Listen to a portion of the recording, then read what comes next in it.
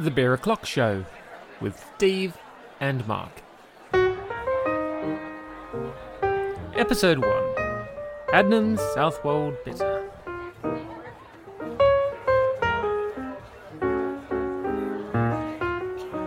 Hello and welcome to episode 1 of The Beer O'Clock Show. My name's Mark, and joining me is my co-host Steve. Hello Steve. Good evening, how are you doing? This week we'll be reviewing Adnams Southwold Bitter. It is episode 1, so obviously everyone's listening to this for the first time. So to give you an idea of what the show is about, essentially, I am a beer noob. Steve, I don't know if I want to call him a beer expert, because that might... Might be a step too far. Might be a step too far.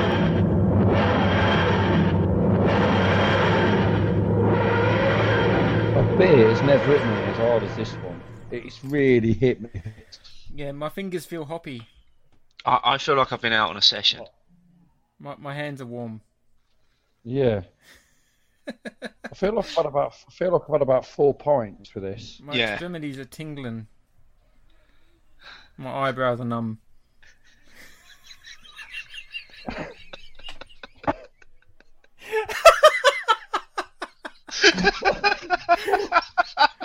Oh God. Oh dear. Oh dear. Oh, I have to get my wife to put me to bed. I think we need to wrap this up.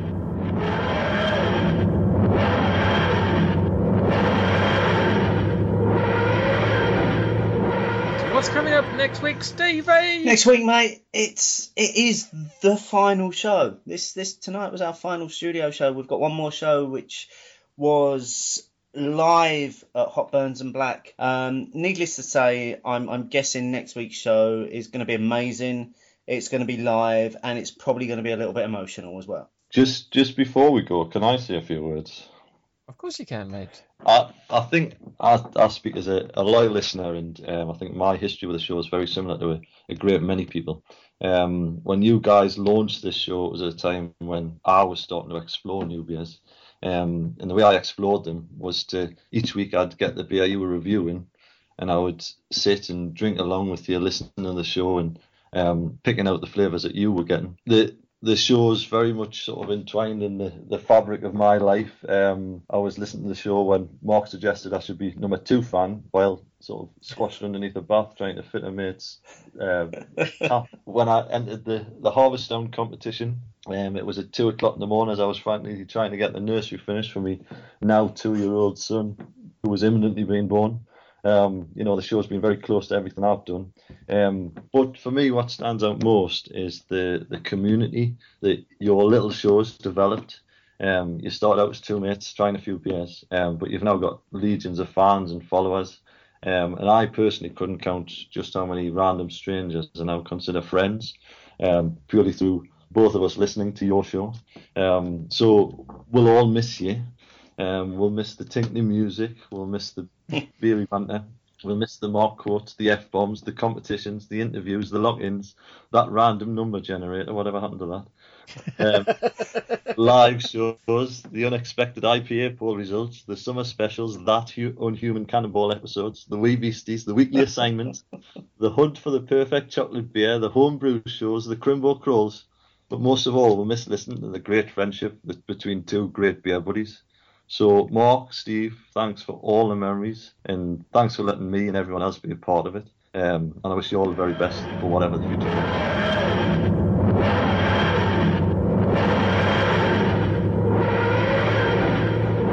Ladies and gentlemen, can I have your attention, please? You are the lucky few who are here to bear witness to this crucial moment in space and time.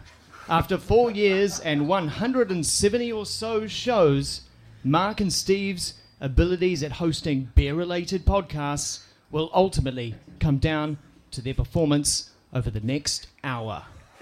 Live from Hot Burns and Black in the infamous hop-growing region between Peckham Rye and East Dulwich, it's the Beer O'Clock Show.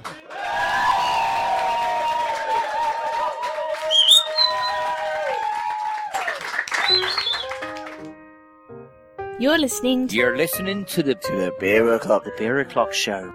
You're listening to the Beer O'Clock Show.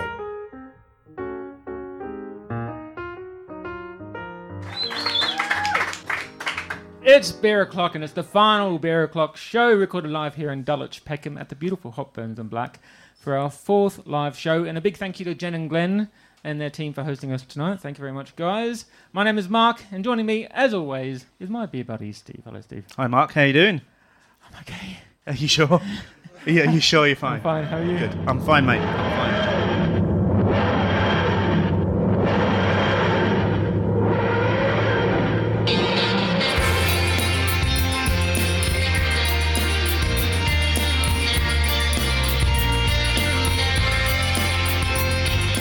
Hello and welcome to Opinions, the new show from the folks who brought you the Beer O'Clock show.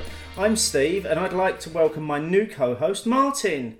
Hi guys. Hi Martin, how are you doing? Yeah, not too bad at all, mate. Good. Well, each week Martin and I are going to be chatting about what's been going on in the industry, sharing our opinions on a particular subject and pulling a beer or two out of one of our cellars to drink and to chat about.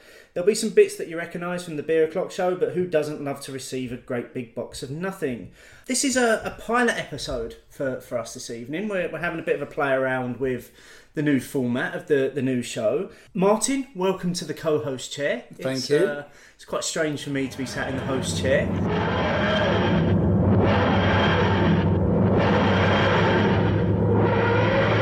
Ladies and gentlemen, welcome to Opinions Live. Perfect. Yeah. My work here is done.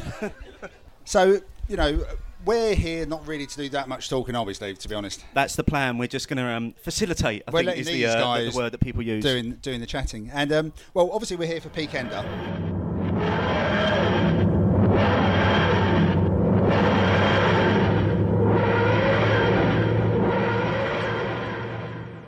I was teaching in Rome for a bit, and I got to know one of the brethren from there while I was in Rome. At that time, I didn't know anything about brewing, and I didn't know anything about the microbrewery revolution.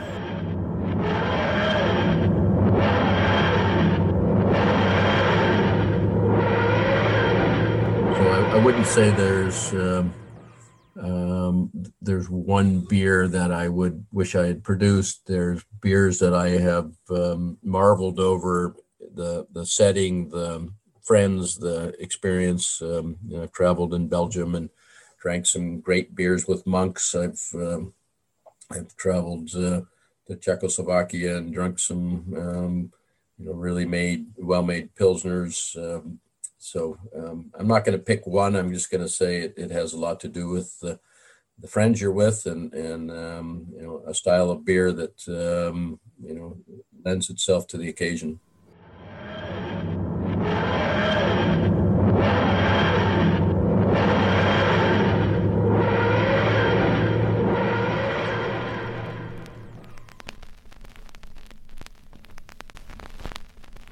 Let's crack open a beer and share some thoughts.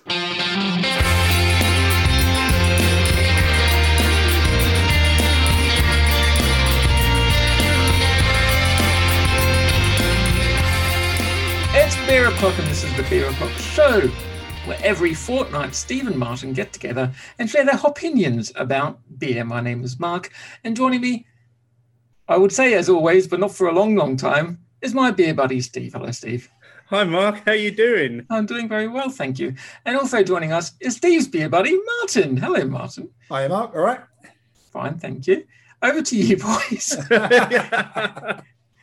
That Mark, that's brought back so many memories. That's such a nostalgia bump for me. And to continue along with the nostalgia, Martin and I are drinking Adnams Southwold Bitter, which was the beer that you and I did on that very first Beer O'Clock show 10 years ago, mate. Can you believe it was 10 years ago? I know, it's amazing. And I think that's because it's the only beer that we both had in our local Sainsbury's that we could both match up.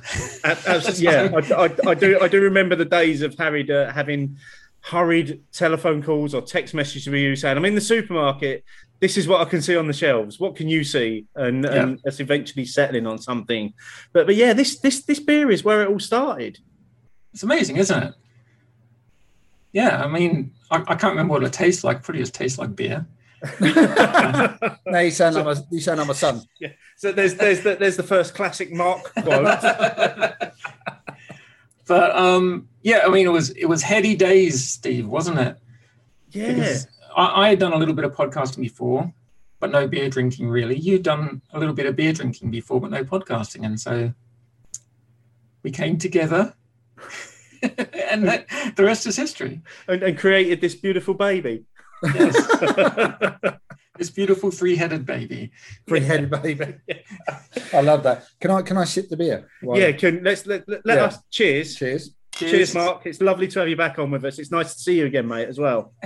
Now, is that room temperature or is it cold? It's probably, we've had it out from the fridge a little while, so I'd say it's probably cellar temperature now. Yeah, I mean, it's a fairly warm day. Yes, yeah. To be honest, so it has probably come up fairly quickly, and it's strange because I remember when we did this 10 years ago, and I wasn't that enamoured with it. I was just like, oh, it's just it's just a beer. It just tastes like beer. Yeah. But actually, recently, Martin and I have rediscovered a love for this beer, haven't we? Definitely. And in no large part to talking to Fergus about this beer at Adnams and Southwold and having it in Adnams. Yeah. As well. And then finding out that it's dry hopped. So they actually add Fuggles hops into the barrel, don't they? Into the cask. Yeah. It's like, well, I never knew you did that for an English bitter. Well, they were actually craft before craft was a thing. Can't believe you've used the C word twice so early on. I mean, you've gone early, mate. I'm sorry. It's a long night ahead. But yeah, and I think it was possibly that, and it's possibly it's interesting, Mark, because I was listening back to some of our old shows in preparation for tonight, and there was a show in particular where you put out a plea to brewers to stop putting loads of hops in things and to just make some really nice golden ales and bitters, and that's all you wanted. And I was like, actually, that's kind of where I'm at now. I just want beers that are made really well. So do you mean balance rather than no hops? I think, yeah, I don't want beer with no hops in it. We tried that. We tried that. In fact, one of my earliest memories of the three of us being together was when we were on the Crimbo Crawl in Leeds. Oh, no, and you were allowed to order the first beer, and you ordered everybody a grisette, which is famously a beer with no hops. Yes, I did. And I've been apologising for it ever since. And you still invited me onto a podcast. I know. What was I thinking? The funny thing is, the early days of the podcast, and correct me if I'm wrong, Steve, we were mostly focusing on real ales, because one, it was what we could both get in the shops, and two, we were seeing the craft buzzword around, we're kind of eyeing it sideways as not something that we were terribly interested in. Then one night you got knocked on the head and taken down a dark alley and accosted by the craft lot, and then you came back to this all craft stuff. So yeah, but Southwold Bitter has done Adnams a lot of good. It's done Adnams a lot of favours over the years, so it's good that it's still going. And it is interesting that it was dry hopped. I do remember tasting it, I think, and not really liking what I considered the flowery flavours in it, which I would learn would be the flavours of the hops. And that comment, what you're telling me is, for 4 years you did a podcast with me, you didn't like hops. Well, I don't think that's a surprise to anyone, any of our long-time listeners. But that comment about me pleading with brewers to stop putting loads of hops in their beer, I was getting so much shit on Twitter about that, saying, if you don't like hops, then stop drinking beer. And I'm thinking, just stop making it taste like a pine tree all the time. Because we're having so many beers that just were so loaded with these West Coast hops, like these American IPAs. It was just, my mouth was numb every Monday night when we recorded it back then. So I find that really interesting, because in the last couple of years in particular, there's been a real shift away from the piney bitter notes, more towards the New England style of beer. So the soft stone fruit, soft and juicy. And I think, had that happened back when we were recording together, you would have been all over those beers. You would have absolutely loved those because of those fruity flavors. Because that was what you always searched out, wasn't it? You wanted those fruit notes in a beer. Yeah, I love the peachy beer. But I remember around the time I quit the podcast is when I started seeing a lot more about the New England IPAs and stuff coming out that were really cloudy and really fruity and all that kind of stuff. So obviously my beer drinking fell off a cliff after the podcast finished. So I don't think I've ever gotten back into those types of things. But yeah, I love fruity beers. I still remember that. I can't even remember the name of the Badgers beer but it was the peachy one. Golden Glory. That Glory. was the one you used to love and read about on a weekly basis, mate. And I was editing the podcast on a really hot day, and I had bought that, so I cracked it open, and it was a hallelujah moment for me. And I remember going into the Holborn Whippet and saying to the guy, "What do you recommend?" He goes, "What do you like?" I said, "I really like Golden Glory by Badgers." And the shitty look he gave me. Yeah, well, that's not right anyway. You shouldn't do that. That shouldn't have happened then, or shouldn't have happened now. Yeah, you should work with your customer in terms of what they're looking for. Yeah, absolutely. Rather than just going, oh, really? Yeah. So we had you on 2 years ago during lockdown. It was great that you came back for I think it was a birthday show then. It was a birthday show that we were doing. What have you been up to since then, mate? Because I think you've stopped drinking, haven't you, altogether now? Yeah, I'm off the beer. Doctor's orders, basically. So not been doing much. Getting back into the guitar playing over lockdown.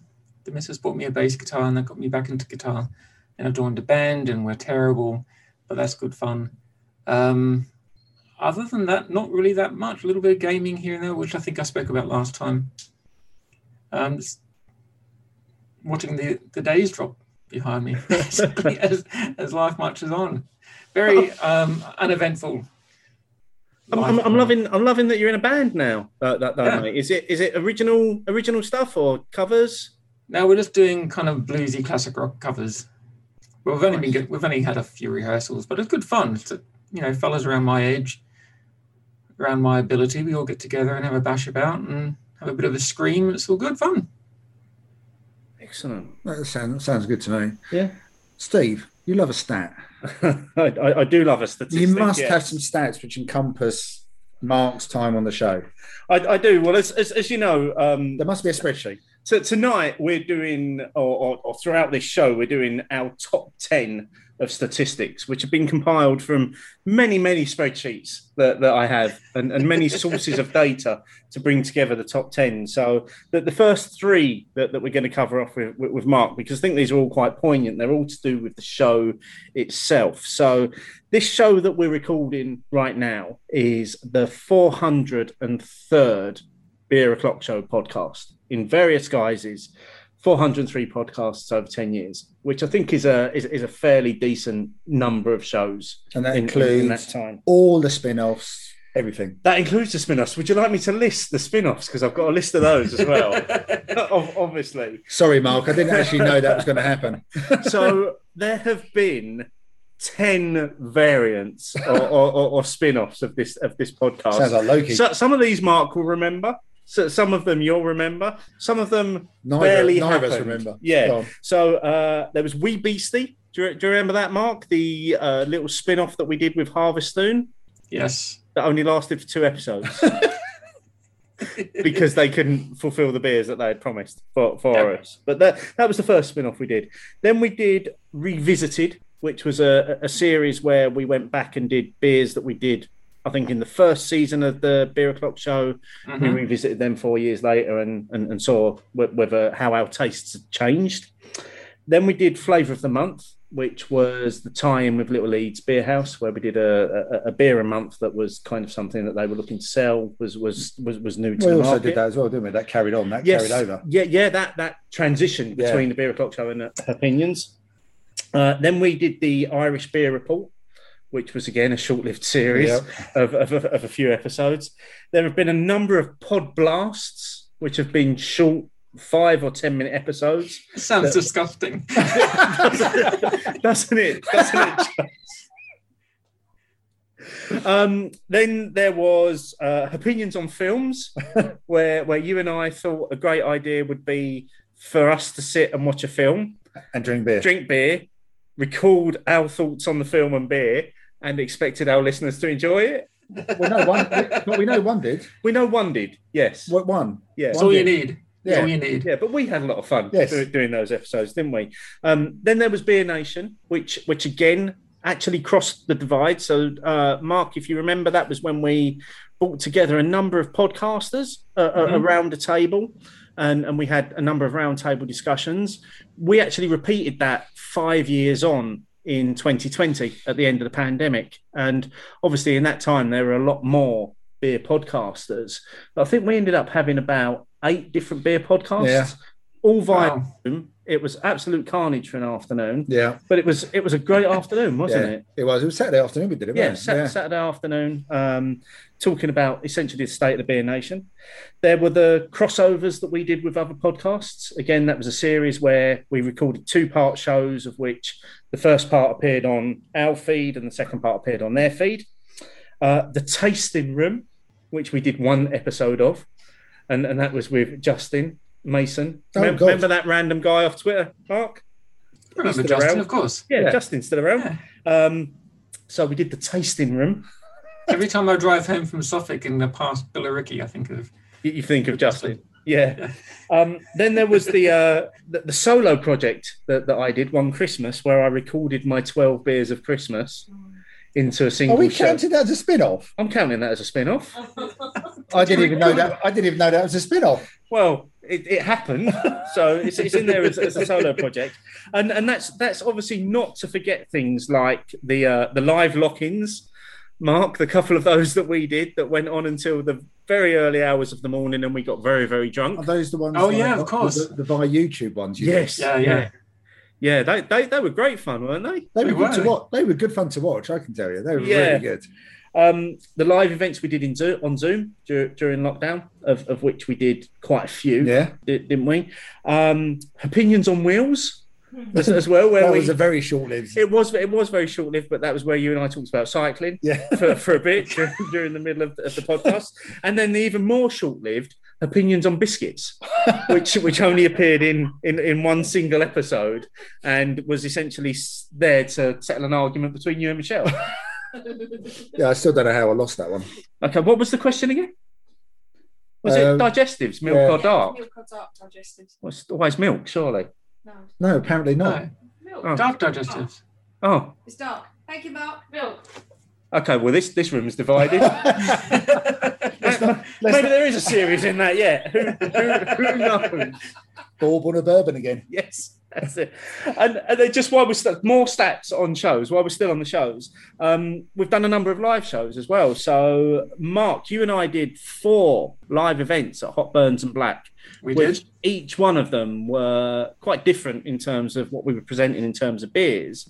But all I can remember was each one of them being a lot of fun as well. And I can always remember the drunken bus ride back to the centre of London, on the top of the bus, driving the bus with a box of dirty chicken and a load of drunk people.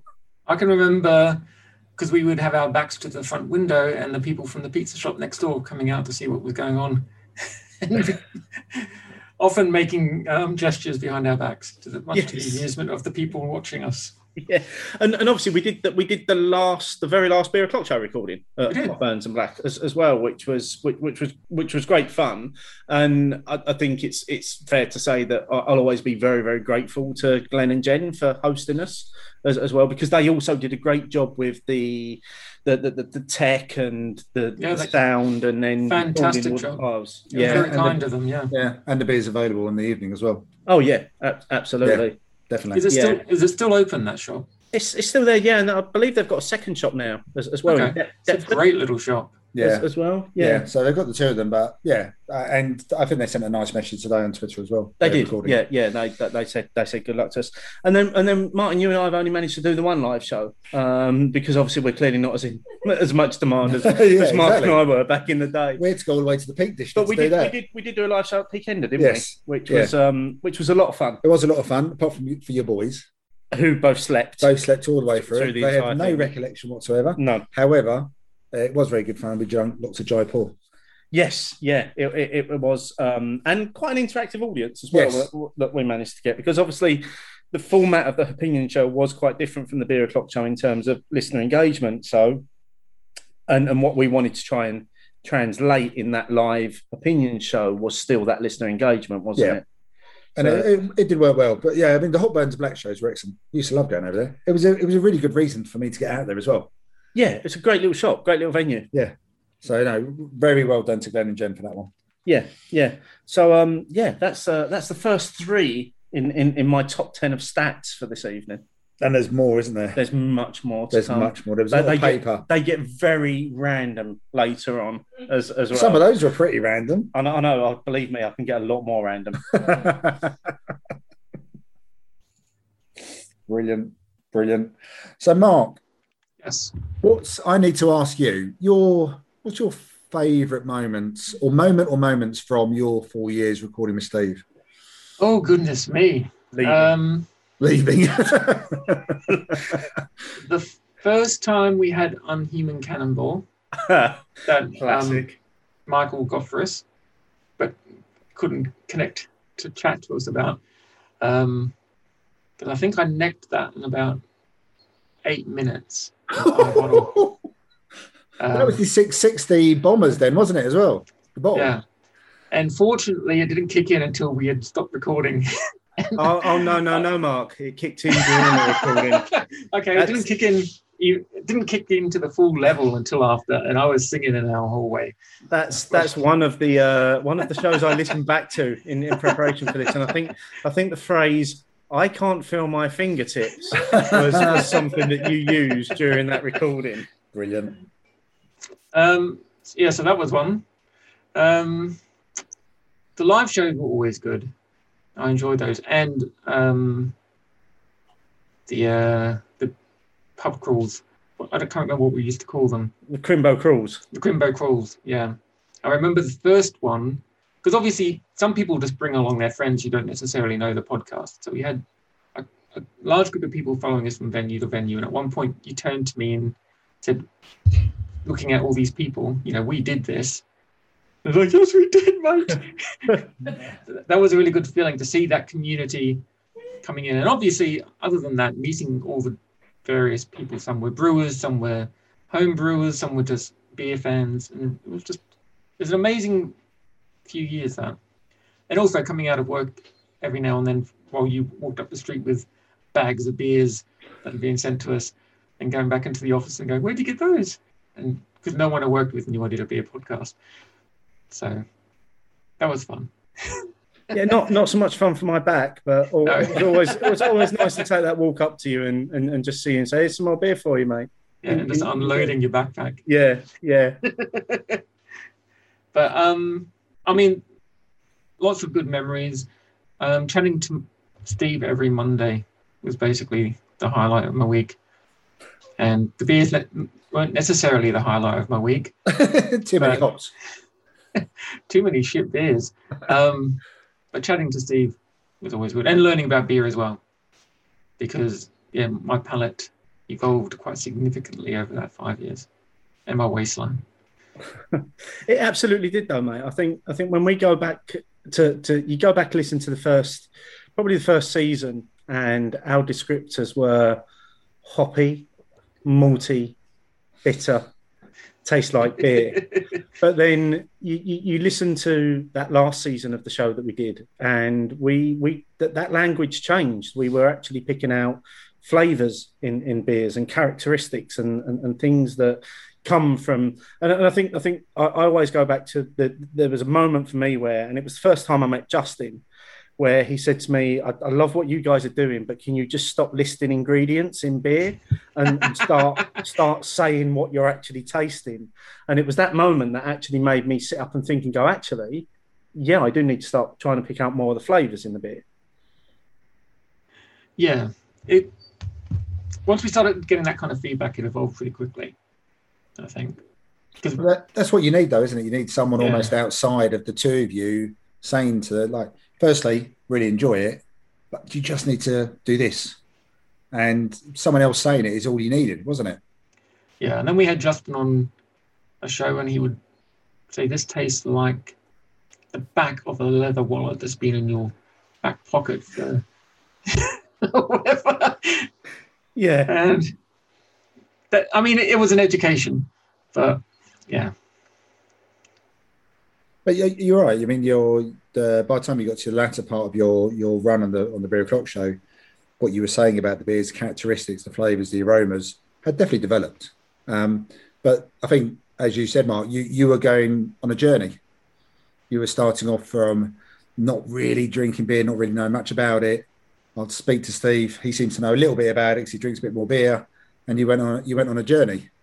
Yeah, it was all about the what's that app you would check your beers in on? Untapped. Because you were get on there, mate. Still doing it. You were tapping that in, and I was seeing the badges, and I thought I want in on this. And at that point, my beer of choice was Kronenberg, and I I'd have one beer maybe every few months anyway. So that very quickly, I wanted to start collecting those badges. And what dragged us all in the end, isn't it? The badges. And my solution back then for any interest was to start a podcast about it. So I got Steve in pretty quick. Because I remember saying to you, let's do a podcast about beer. And you said, I don't know anything about that, but okay, I'll give it a go. And the rest is history. It is indeed. And here we are 10 years later. 10 years on. Doing the final one. Mark, we're going to have to start wrapping things up because we've got a lot more guests to get through this evening. It has been an absolute pleasure to share a screen with you one more time and to record with you again.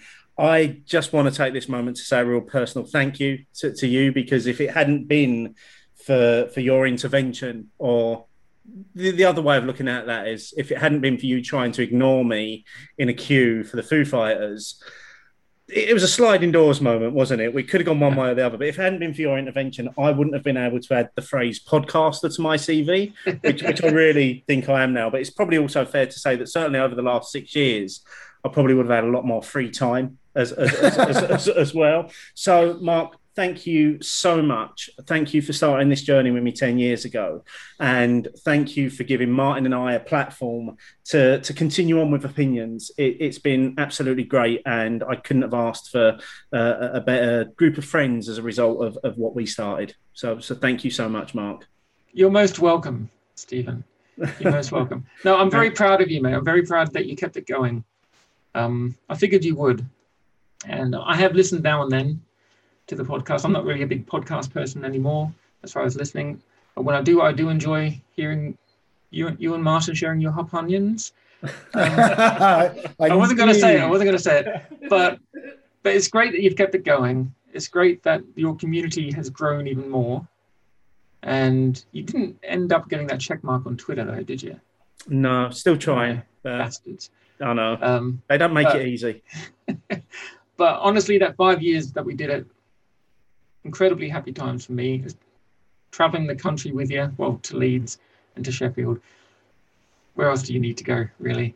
It was just great fun, and I love you, mate. And I'm pleased to see that you've kept it going for another 5 years. All I'm going to say is cheers, Mark. Cheers, Mark. Cheers. And with that, there's really only one thing for it.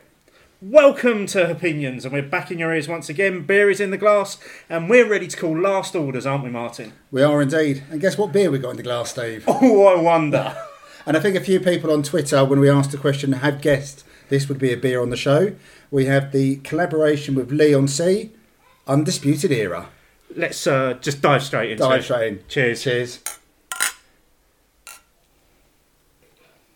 No, it's shit now. 2 weeks, isn't it? Yeah. Oh, no, I think that's come on. That's really developed as it in its taste. Which we did say, because I think the earthiness has gone off a little bit. And that's turned into bitterness. Yeah.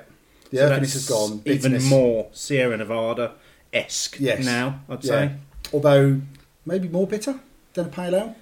I think so, yeah. I think we're bordering on IPA here. We're getting very close to it, especially with the percentage. We are getting closer, but very pleased with how that's developing, and obviously it's only less than 2 weeks, and actually from the time of release, 2 days till we get to have it on cask and keg, Steve. Oh, Very excited for the party at the Vic, where we'll be drinking as much of this as we can possibly fit into our bodies. Well, we did a good job with the Red Dancing. we did indeed. And it did a good job on us. Yeah.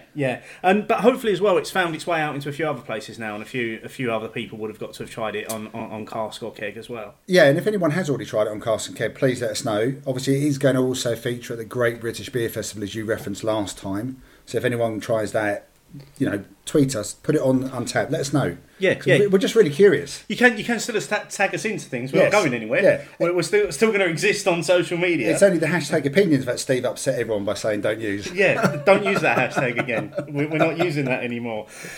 This final show is going to be a little bit different, though, as you've probably already felt. A little bit. Just a little bit, yeah. We had that wonderful introduction with Mark a moment ago there, and it was so good to have Mark back on and to join us for this final show.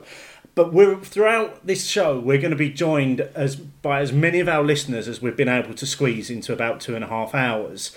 That's going to be an ever sort of rotating door of listeners coming in and out. I've got loads of stats, loads more stats that I'm going to be sharing as we go through. So I'm really looking forward to what's to come. And of course, we've got a lot of beer to drink as we go through this. Yes, we have got a lot of beer, Steve.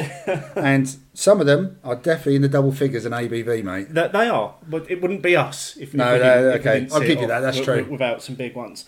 So while we continue to enjoy our Undisputed Era, we are being joined by our first guests this evening, aren't we? Live with us, guests, not via Zoom. So, welcome to the show, Emma and Michelle, our esteemed partners. And the question which everyone has, wants to know the answer to is, what is it like being part of podcast royalty?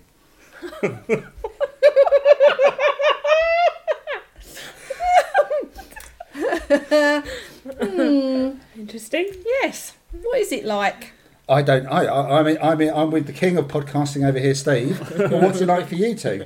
But in a more serious note, what is it that you two have experienced, perhaps through knowing Steve and I, getting to know people through the podcast? What is it that's really sparked your interest? I mean, Michelle, maybe first of all, you've obviously been part of the whole journey with me since 2016. Yeah. You have often been lucky enough to be in the same room when we did the early recordings in person. You were able to hear it all at the time as well. What have you enjoyed about it, or perhaps not so enjoyed about it? Oh, there's nothing I've not enjoyed about it. That's recorded forever. Yeah, we've got that now. I think for me, it's got to be the connection with people. Definitely. It's all about the people. Obviously, beers aside, we're lucky. I've been lucky enough over these years to try some fantastic, amazing beers, and it has been the connection. It's been, whether it be virtually, and it's people that you've connected with over social media that I haven't actually even met yet, but also the people that I have met in person, and that for me has been the absolute. It's just been brilliant. It's been absolute. It's been fantastic. Different examples for me are things like going to Peakender, going to the Crimbo Crawl in Newcastle, getting to meet Miles for the first time, which obviously I've been thankful enough to meet him many times since, but meeting up with Paul Frost, Ronnie Bean. I don't want to name too many people because I don't want to miss people out. If you start naming people, that will go on forever. And then we are going to get people tweeting us saying, where was my name? Where was my name? Yeah, I don't want to miss anyone out. There's just so many good memories that I'll take from this that will literally last a lifetime. Don't I start getting emotional already, and we're only 2 minutes into it. But yeah, it is. It's absolutely the connection and the people for me. And what about you, Em? You sort of came in when me and Steve were already established. You're new, but you've still been around for a few years. We've been together for 3.5 years now, and in that time, we've put out a lot of content in 3.5 years. We've put out a lot of content, especially but we've during also COVID. Probably had what we'd describe as some of our best experiences in the latter part of our journey as well. I wasn't included in all of them. And I'm just going to say, missed out on a few. Let's not talk about the things you missed out on, Em. I know. It's been. What about experiences? It's been amazing, really. I mean, would you have thought about going to, I don't know, Belgium and stuff? as a trip. No, for my 40th birthday. Yeah, but no, it was amazing and it was lovely. But yes, every special event is apparently a beer adventure now, which is fine. I do enjoy them. A beer adventure, I like that. Yeah, I mean the way sort of way it works, because I know that it sort of seeped obviously into me and Michelle's partnership as well. What I tried to do, and certainly what we've tried to do when we've gone to other places, is use it as points to get to go and see via other places. So, like when you guys went to York earlier this year. Was this year? Was it? Yeah. I was trying to think. Was it this year? We've done a lot. It's a lot goes on, doesn't it? So even just going from one or two of those places, some of the places you see in York as you go from A to B to C is just really nice, isn't it? So I know what you're saying, but it becomes... No, but we wouldn't necessarily have gone to York unless we were going to brew York. So. And there's nothing wrong with that. Yeah, and that's it's a different experience that you wouldn't get. Yeah, and I think that's probably part of it, isn't it? That will probably sort of seep through the rest of this show as well, is some of the experiences Steve and I have had.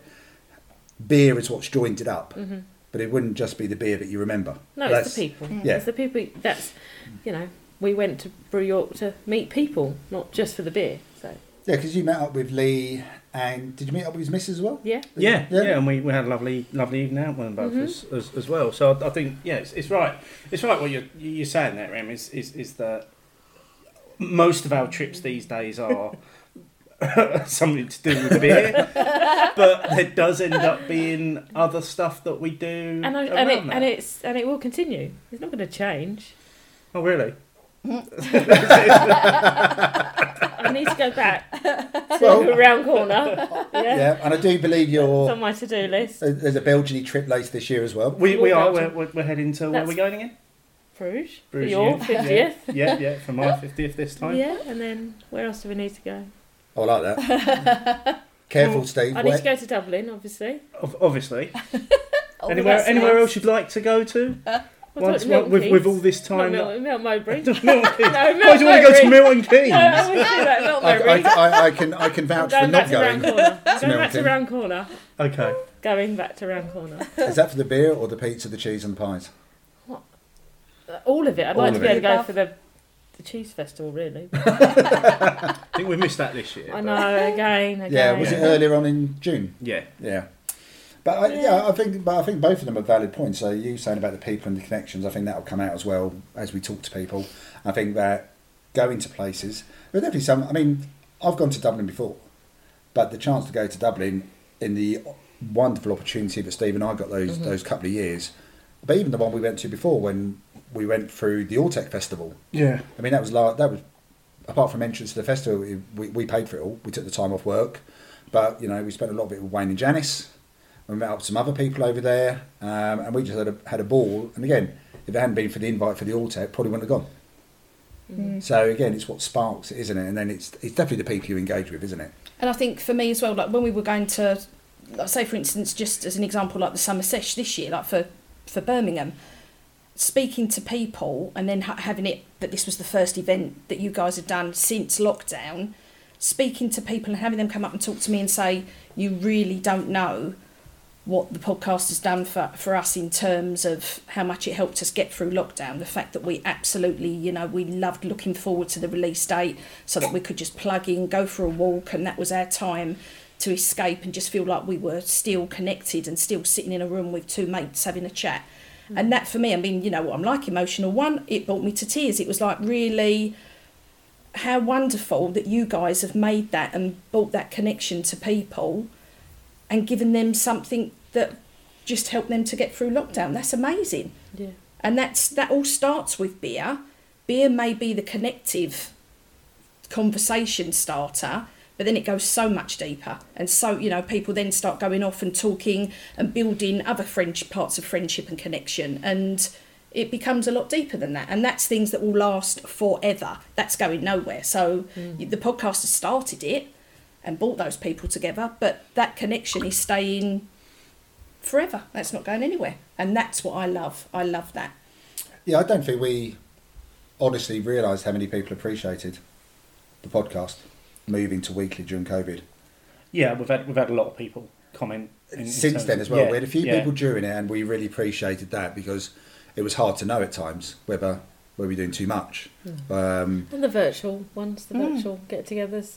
Yeah, do you know what? I've almost forgotten about those as well. I know it feels like a distant memory, almost like dreamlike. Yeah, but yeah, we did what? Probably, I think we ended up doing about 6 different events. Yeah, all online. We did obviously the big summer sesh last year, didn't we? Yeah. The big blowout one. Over a weekend. Yeah, which was probably not up there with one of my best ideas. But it worked. It still worked. It did work, and I think one of the things that made it work was the fact that we brought other people in to help us through that. Yes, so we had Andrew and Luke on the Friday, with Rob on the Sunday. Lee did the tour at Brew York virtually, having his mate walk around with the laptop. Yeah, I forgot about that. Yeah, literally walking around with a laptop. So no, I can definitely see all of that, but we were definitely humbled by those comments, both at the time, but the people have said since, either to us directly in person or via DM or via other people. So yeah, to know that is quite humbling, and just if that only had reached 10 people and they felt good about it, then that was the right thing to be doing. And I know that we enjoyed doing it. Yeah.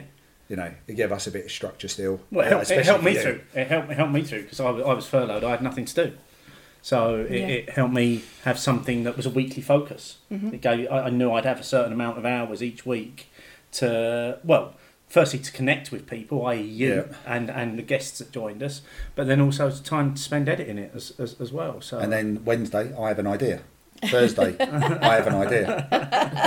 Friday, Steve, no, stop with the ideas. We probably need to start wrapping this up because we do need to be quite strict with all of our guests this evening if we're going to fit everyone in. Do you ladies have any final questions maybe you'd like to ask of us before we bid you farewell? Or statements, whatever it might be. This is your opportune moment. I don't think so, but Michelle might. Mine is just, and this is where I will get emotional. Look, I've got to stop. Sort yourself out, woman. So mine is just to say how grateful I am. God, stop it, Michelle. To say how grateful I am for the friendship that you two have forged, and it has been amazing to see it grow. Stop. It's been amazing to see it grow, and to watch it just blossom into something really amazing and wonderful. And it's not going to stop, obviously. Steve's going to be with us forever, as is Emma now as well. And yeah, I'm just so grateful for your friendship and for what you've created. It's been absolutely amazing. And a little phrase that I was told when I was a little girl, some things in life only happen once, and I'm glad this happened in ours. Nothing to say. No, that's the first early tear. We've still got a long way to go. Yeah, I am interested though because we've not actually asked you two what you think of the beer. Do you like this wonderful thing? As we stare at you, as we stare at you really hard. This beer, yes. Yeah. Yes, what do you think of it? Yes, I love it. Absolutely love it. It is just everything. Everything you said you wanted to make it, you have, and it is. It's so just, you. Yeah, it is. It's just. It's so you. It's just beautiful. It's the sort of beer which we would say that's what we want to drink. Yeah, definitely. I think for someone other than us to say it's so you is exactly what we wanted it to be. Yeah. So thank you, Thank you for that, and thank you for joining us for this little segment. Before we move on to our next guests, another one in the countdown of the top 10 of stats, and this is number 4. So this is the number of breweries that we've featured in the last 10 years, and also who has featured the most times. So I'm not going to ask you because I know you hate it when I quiz you on this. Are we still going to have Brewdog in that top list? Well, you can't undo the past, right? No. Well, you can't rewrite history. As much as, regardless of what the Avengers taught us. Is this otherwise this is going to go off on a whole tangent if you're actually asking that question, Steve. It is. So yes, I've had to include Brewdog in this because they have, and they do unfortunately feature quite heavily as well. So over the 10 years, we've featured 356 different breweries. Brewdog have been on 23 times. Thornbridge have been on 21 times, and Fuller's have been on 17 times. Now, fair enough, we always make the caveat with Fuller's, but most of those are vintage ales that we do. The most beers that each of that have been featured in that time, so Fuller's have had 35 beers featured, Brewdog 34 and Brew York 27. Now, Brew York are quite a late addition to that list, and that's very much just been in the last few years since we got to know Lee a little bit. I mean, a lot of that is down to, Lee's been very generous with beers that he sent us. Very generous. And they do churn out a range of beers. Yeah. I mean, come on. I mean, you get the emails from them, they've brought out a new beer every so often. I mean, I don't know how they come up with the puns. I don't. They must have a. There must be almost like the equivalent of a lexicon of puns. A director of punology, yes. or something like that. What a great job title. Great job title. I'll be shit at it though. Yeah. I'm not very good with puns. No, me either. And then just one other thing in terms of breweries, we've also had 21 homebrewers on in that 10-year period, and 9 homebrew specials. So, and a lot of those homebrewers, again comes back to what Michelle was saying, have gone on to become people that we're now friends with. People like Sean O'Reilly, Mick McGrory. I'm trying to think of who else. Oh, the little known Andy Parker as well, who went on to obviously found Elusive Brew. But yeah, I think in that time it's great that that certainly me, having done the 14 years, I've got to learn so much from those homebrewers as well. And I think you said when we did that final homebrew special, how interesting it was just listening to Sean talking through his processes. Yeah, but also what Sean did really well was make it simple. He didn't try to overcomplicate the process, which I appreciated anyway. And having listened to your homebrew specials before, because the bulk of them were with Mark, I thought they were always good fun. And the interaction between the various guests was always great fun as well. Because again, there was a common subject between them. You and Mark could have just sort of sat back and pretty much done nothing during those shows. I think we did. Because you got 2 or 3 homebrewers and they're all going to start geeking out. No different to when we were at Adnams for the Eastern Edge collab. I mean, they just, the two guys from Scott and Dan from Sierra Nevada and Adnams respectively, they were basically geeking out. It was the equivalent of you and I being talking about MCU or some such thing. Mm-hmm. That's all they did for half the day because they just had this common subject, common brew kit. They loved it. Exactly the same with the homebrew special. Even if those people didn't know each other already, they were quite happy just chatting, weren't they? Yeah. So again, people and connections. Absolutely, and I think that's going to be a theme that goes through the evening. And certainly it's a theme as we go into our next guests on this show as well, because we've already mentioned them once, and I'm really looking forward to the conversation that we're going to have now.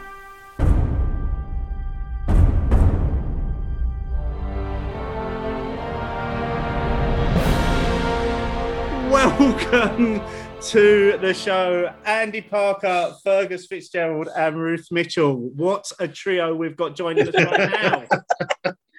Hello. Guys, what are you all drinking? I'm drinking Undisputed Era.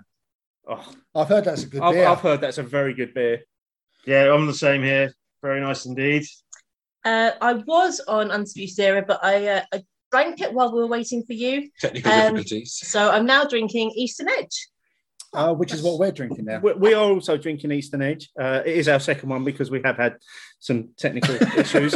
We do also have Oregon Trail lined up as well because it would be rude not to, obviously, while you're here, Andy.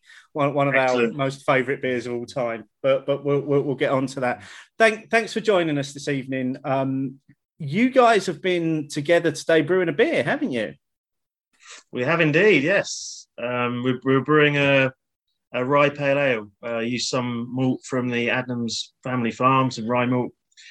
We've lots of exciting British hops as well. Look out for that in August.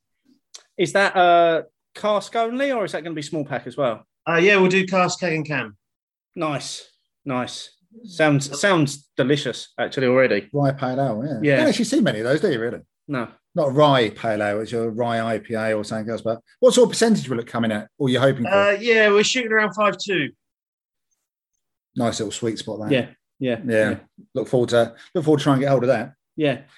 But thank you for joining us. This isn't about you guys; it's about us. So,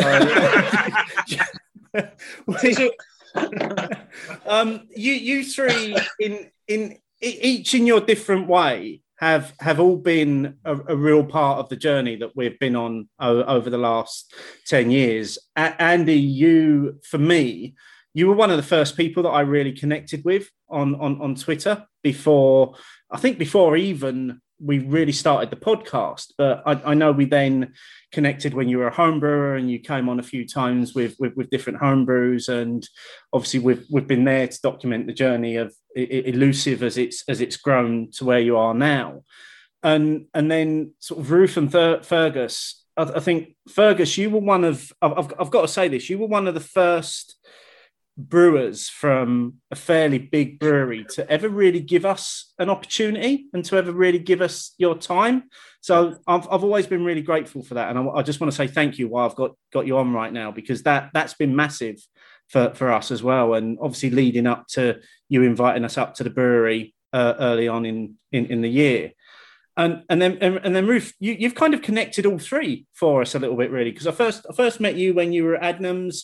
And, you know, we've been sort of friends ever since. And now you're here with Andy. So it's great to have the three of you join us this evening for what is the last podcast. Yeah. We're very happy to be here, but very sad it's ending. Yeah. And I would, just to echo what you said there about the support from the early days. It's really appreciated. At least I think, actually, I remember for a while there was a little running thing about who'd been on the most. And there was me, Justin, Mick, and I don't know if you still run that league table, but there are some stats coming up later on in the show as to who's been on the most. And you may have fallen off the table a little bit, Andy. Yeah, I think that's probably fair. Maybe in the early days, maybe more often, but not so much now. But I did really appreciate the support, particularly when when I went professional with Elusive, and it was a nice thing going from the homebrew days through to that. Yeah, and I think it was quite obviously when we all first started on social media. I don't think any of us knew what we were doing, and now look at us. Still don't know what we're doing. Yeah, we could barely get Zoom started this evening. Yeah, we could barely press buttons and put wires in. Yeah, we've only been using it for 2 years, and it chooses tonight to go wrong. Do you guys have any memories? I suppose any fond memories of stuff that we've done in the past that you'd like to share? It's been a few for me. I think I remember the show at Hot Burns and Black, the live show that we recorded live. That felt for me. I think for me, Beer O'Clock Show has been more, at least as much about the physical community and the online and physical community you built as much as the podcast. So that makes sense. And that for me really underlines how far you'd come as a podcast when you build a venue with people that wanted to come and listen. And I think then I had some more pilot beer on. That was the year just before we were about to start Elusive. Had some mini kegs pouring there and things like that. And that's a really fond memory. I think also some of the crawls that have been organised, really great. I remember doing Bermondsey and the London Murky. Oh yes, that incident. Murkgate. It was just Anne smashing up there ahead of their time. It's we were the fools, they were on it many years ahead, setting trends. And finally, I think I've spoken to you about this before, but the Sierra Nevada show, I think it is still. I look at certain points in beer writing and beer media in general. I think there's a couple that really stand out for me. One is when Claire Bullen wrote about Colonel Brew for Good Beer Hunting, and that for me is a landmark moment. But also a second one is your show with Ken and the Sierra Nevada show, just fantastic. Yeah, and I think particularly the Sierra Nevada show for me was just beautiful, just because obviously you were so. It was obvious you were such a big fan of Sierra, and that love of Sierra came through across the whole show. So that was really, really, it was a really lovely listen. Actually, you so much enjoyed talking to Ken and finding out a bit more, and actually, it brought everyone and anyone listening in, it brought them along the journey as well. It was really nice. Yeah, I mean, that always it's always a fond memory of ours. Absolutely. And I think it's quite nice for you to say that, Andy, and Fergus, that it was obvious our love for it. Yeah, I was always thought, did that shine through too much to Ken? I think there might have been a moment at the beginning, yeah. Did Ken go to everyone who works at Sierra Nevada and never, ever speak to them again, please? And somehow Scott didn't get that message. No, and neither did his brother either. So, and Ruth, what about you? I mean, other than the fact that we couldn't say bourbon or bourbon. Well, the pronunciation has been a highlight. I think I agree with Andy. I think the physical meetups have been so important. I mean, the Bermondsey event was one of the first kind of meeting beer strangers off the internet thing that I did on my own, and it was petrifying and amazing. And apparently it was the first time I met Andy, but I don't remember. There is that picture of you just kind of stood next to him with your backs to each other, isn't there? I think he's forgiven me for whatever I did. But I love that. I've loved inflicting sour face and gin face on Steve. That's been... Hey, I'm a massive fan of gin now. You remember Ruth when we did that recording? Yeah. And you had the I force-fed him some hot gin. Yeah. And it was like, no, hate it. We're going to have it. Talk about a 360 degree. Absolutely, yeah. Pivot on that one. But yeah, because obviously, I think the last one we did with you in person was when you came to the office, wasn't it? Oh, was that when Matt and I made you drink Negronis? Yes. Yes, so that was really fun. Matt was our butler for the evening. Yeah. That was awesome. And watching Steve Necker 750 barley wine was also good fun. Honestly, the highlights for me have really been like the physical meetups and the community, because there's so many friends that I've kind of met through you that are now really big parts of my life. That's an amazing legacy, I think, you're leaving. Oh, thank you. That's very nice of you. Get emotional later in the evening. It's fine. Yeah. Oh, we will. Don't worry. There'll be a few tears shed tonight, I imagine, and that'll have nothing to do with the amount of beer that we're consuming either. No, I'm already on the Oregon Trail, having necked the Eastern Edge. Yeah, Andy, you're always tweaking Oregon Trail, aren't you? I think I've stopped now. So is this fairly much it? Because I mean, me and Steve were looking at it, and it's almost got a little bit of a haze to it. It's not quite as light as certain iterations in the past. Yeah, to be fair, there's been a few inconsistencies with clarity on it, which is something we're working on. It's also got very slightly paler. If you might know, I said that. I said I thought it was a little bit lighter in colour. Playing with the level of crystal malt in it. Well, when I picked up in San Diego on Maurice trip, is that it's kind of they're moving away from that, and although it's very much still a classic West Coast IPA, just trying to really get it where I want it to be. We played around with the hopping, played around with it a lot, Martin. Yes, the answer to your question. I think I'm pretty happy with the hopping. We're tweaking a little bit on the grist, but I think it's in its final form almost. But you never really finished that. No, you always try never to finish. Yeah. What's it like? So this is the last time. I mean, I'll see you in person again, and hopefully all of you in person. But what's it like, Andy, to have a beer which you only created a couple of years ago, which is probably considered a modern day classic in the beery world? That's very generous, thank you. I think it was sort of an accidental lockdown hit, really. When we started canning, we just were in the right time and the right place with it. I think when people had that bit of nostalgia. We're thinking of better times maybe during lockdown, and it kind of took off for us. And now I look at we use a little brew management system, and when you log into it, it's got a graph of your best sellers by beer on a little bar chart, and Oregon Trail is a big spike, and everything else kind of falls behind it. So it's very much driven our growth over the past couple of years. I think I'd say, Ruth, G. Yeah, I think. I think to be honest, you guys are a little bit to thank for that as well. Your support of it is really. Our support of it, or just buying as much of it as we can. But I think as Anne says, that sort of in a land of murk, obviously juicy things are also delicious, but I'm really proud to be able to sell something that kind of stands out a little bit. I can say it's really amazing because Andy will never do that, but I don't make it, so I'm allowed to.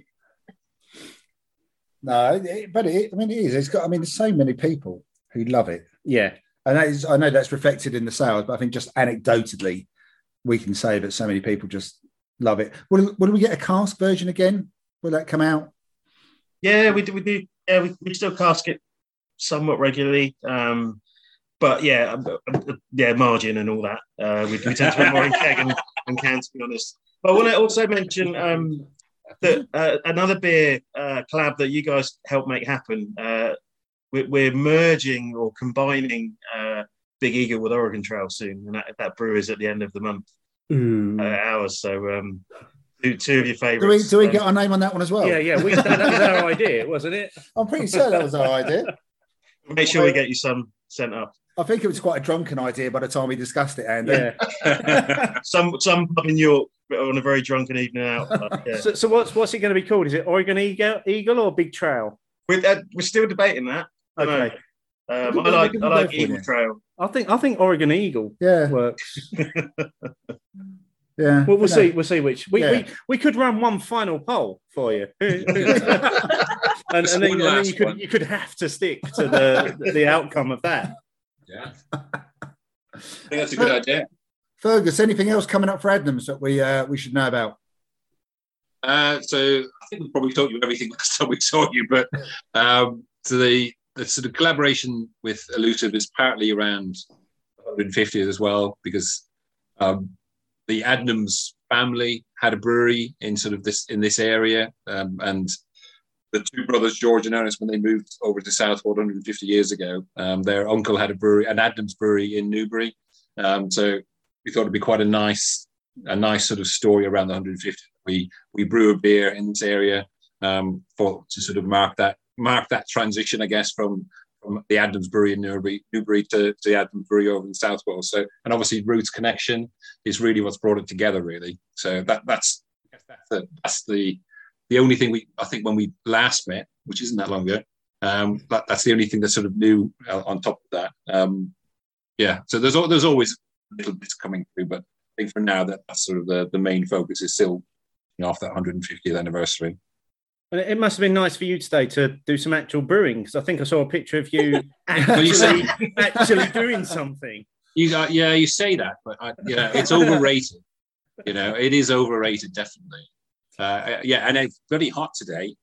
I think was it 35 degrees today? Yeah, in the brewery it was hitting that. Yeah, pretty warm. It's too warm. So air-conditioned offices are the future, lads. That's the way to go. Yeah. Yeah. And the Andy doesn't have enough buttons in his brewery. Really, is the biggest issue.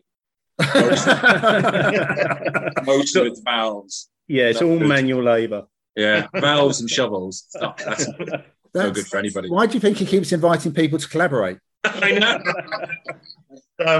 You completely showed me up there, Martin. That's completely what it's all about. So, Andy, next time, go to Southwold. They'll let you stand near the buttons. No. Andy's qualified. He can. Yeah, that's why we weren't allowed to touch anything. No qualifications. No qualifications. I knew there was a reason. Yeah, we weren't even allowed to touch hops, Andy. Oh dear. well, listen. Thank you for giving up the time this evening. I know you are trying to head out on a night out to have a few beers.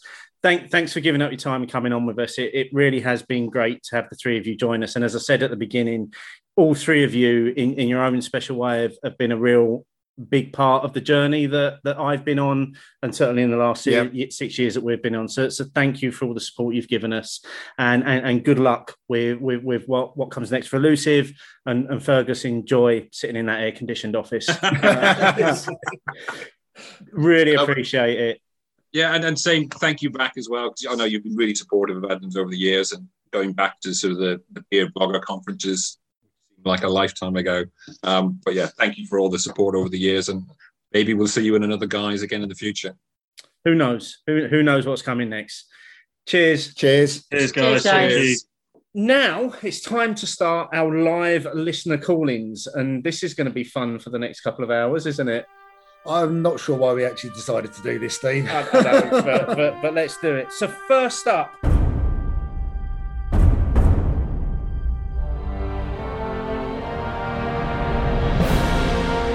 hello to our first callers. Who are you and what are you drinking?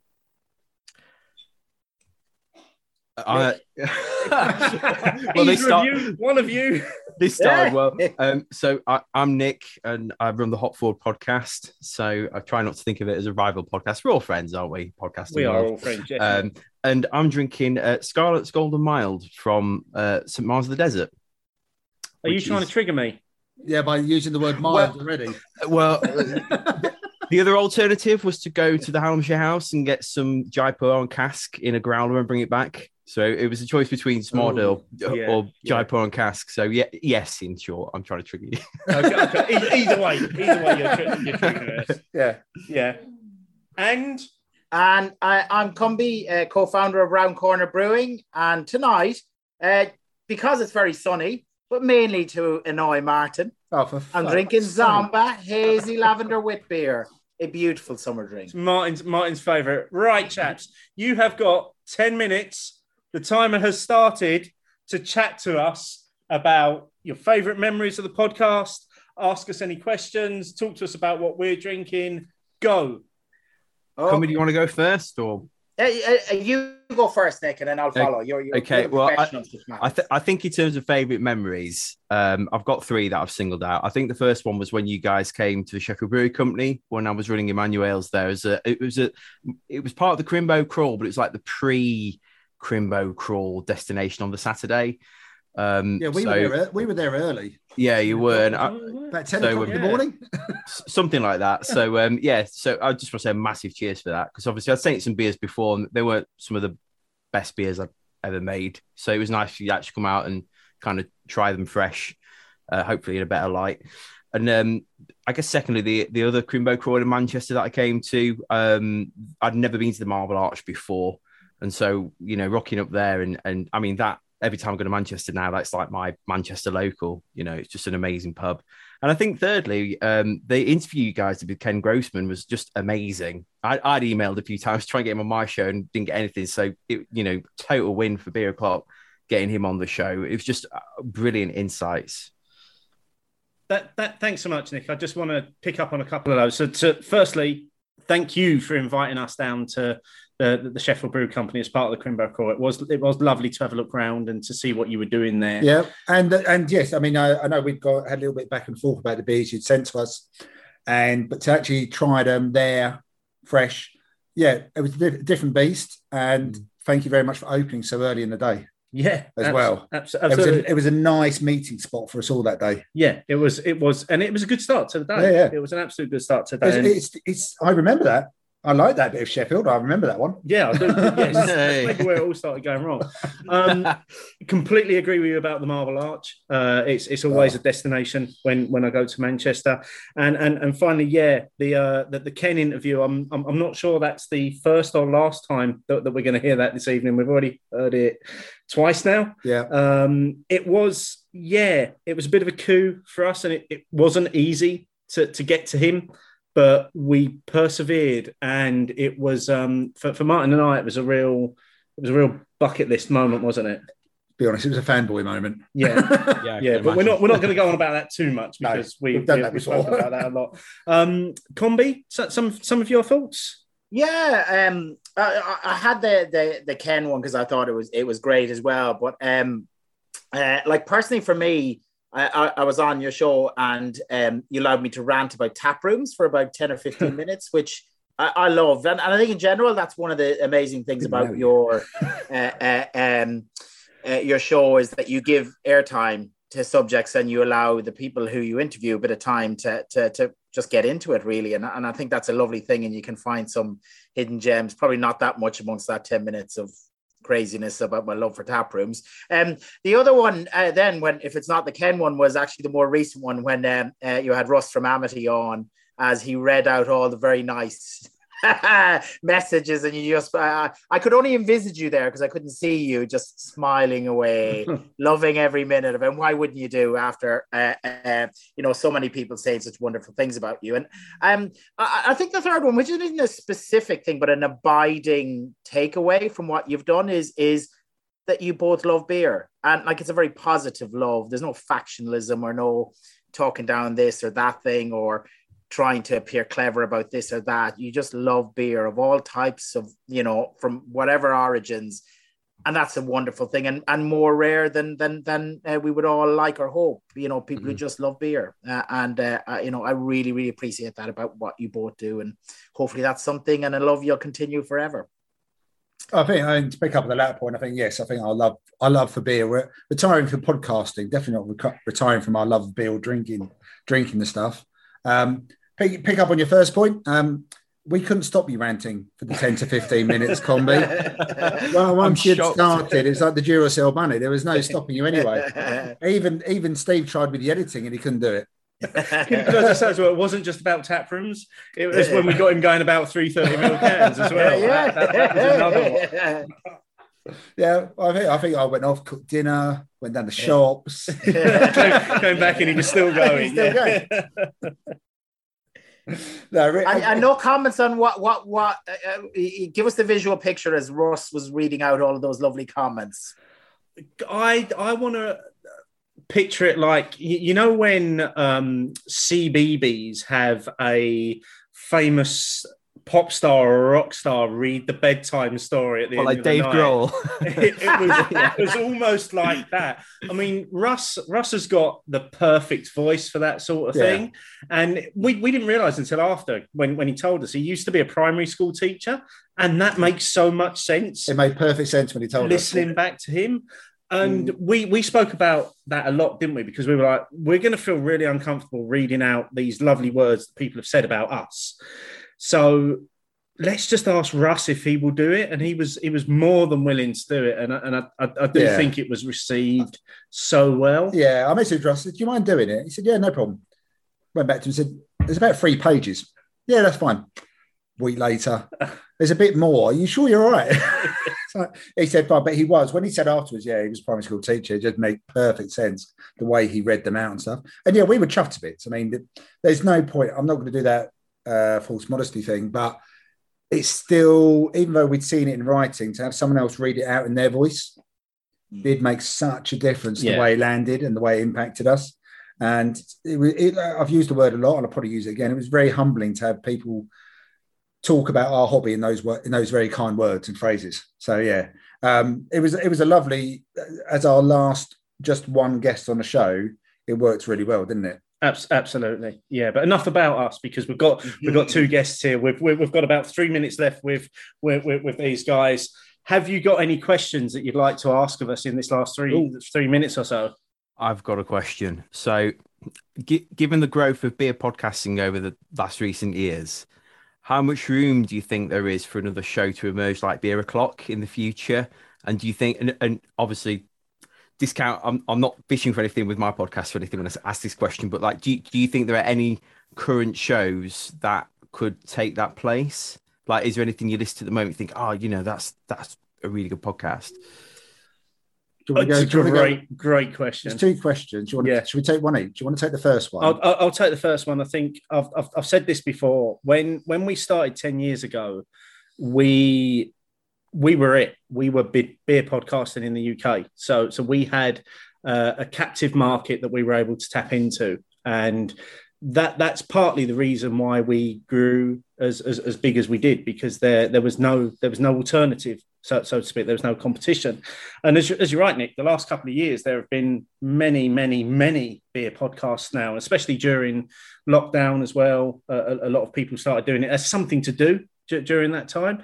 So I think I'm not sure I ever see anybody having the space to grow as we did.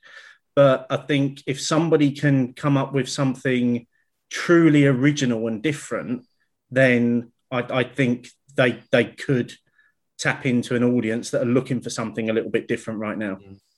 Yeah, and I think that's a good point. But also, I think to talk about the podcasts that are here now, I'm definitely not going to name check, and it includes your good self, Nick, as well.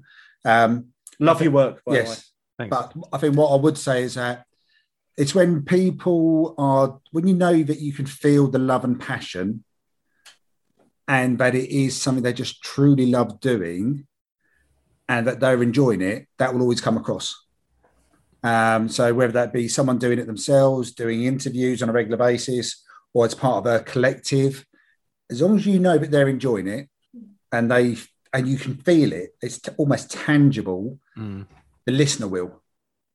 And sometimes the subject almost won't matter, because, there's plenty of times when we've gone well off tangents, and then eventually we'll come back. Like now. Yeah, like now.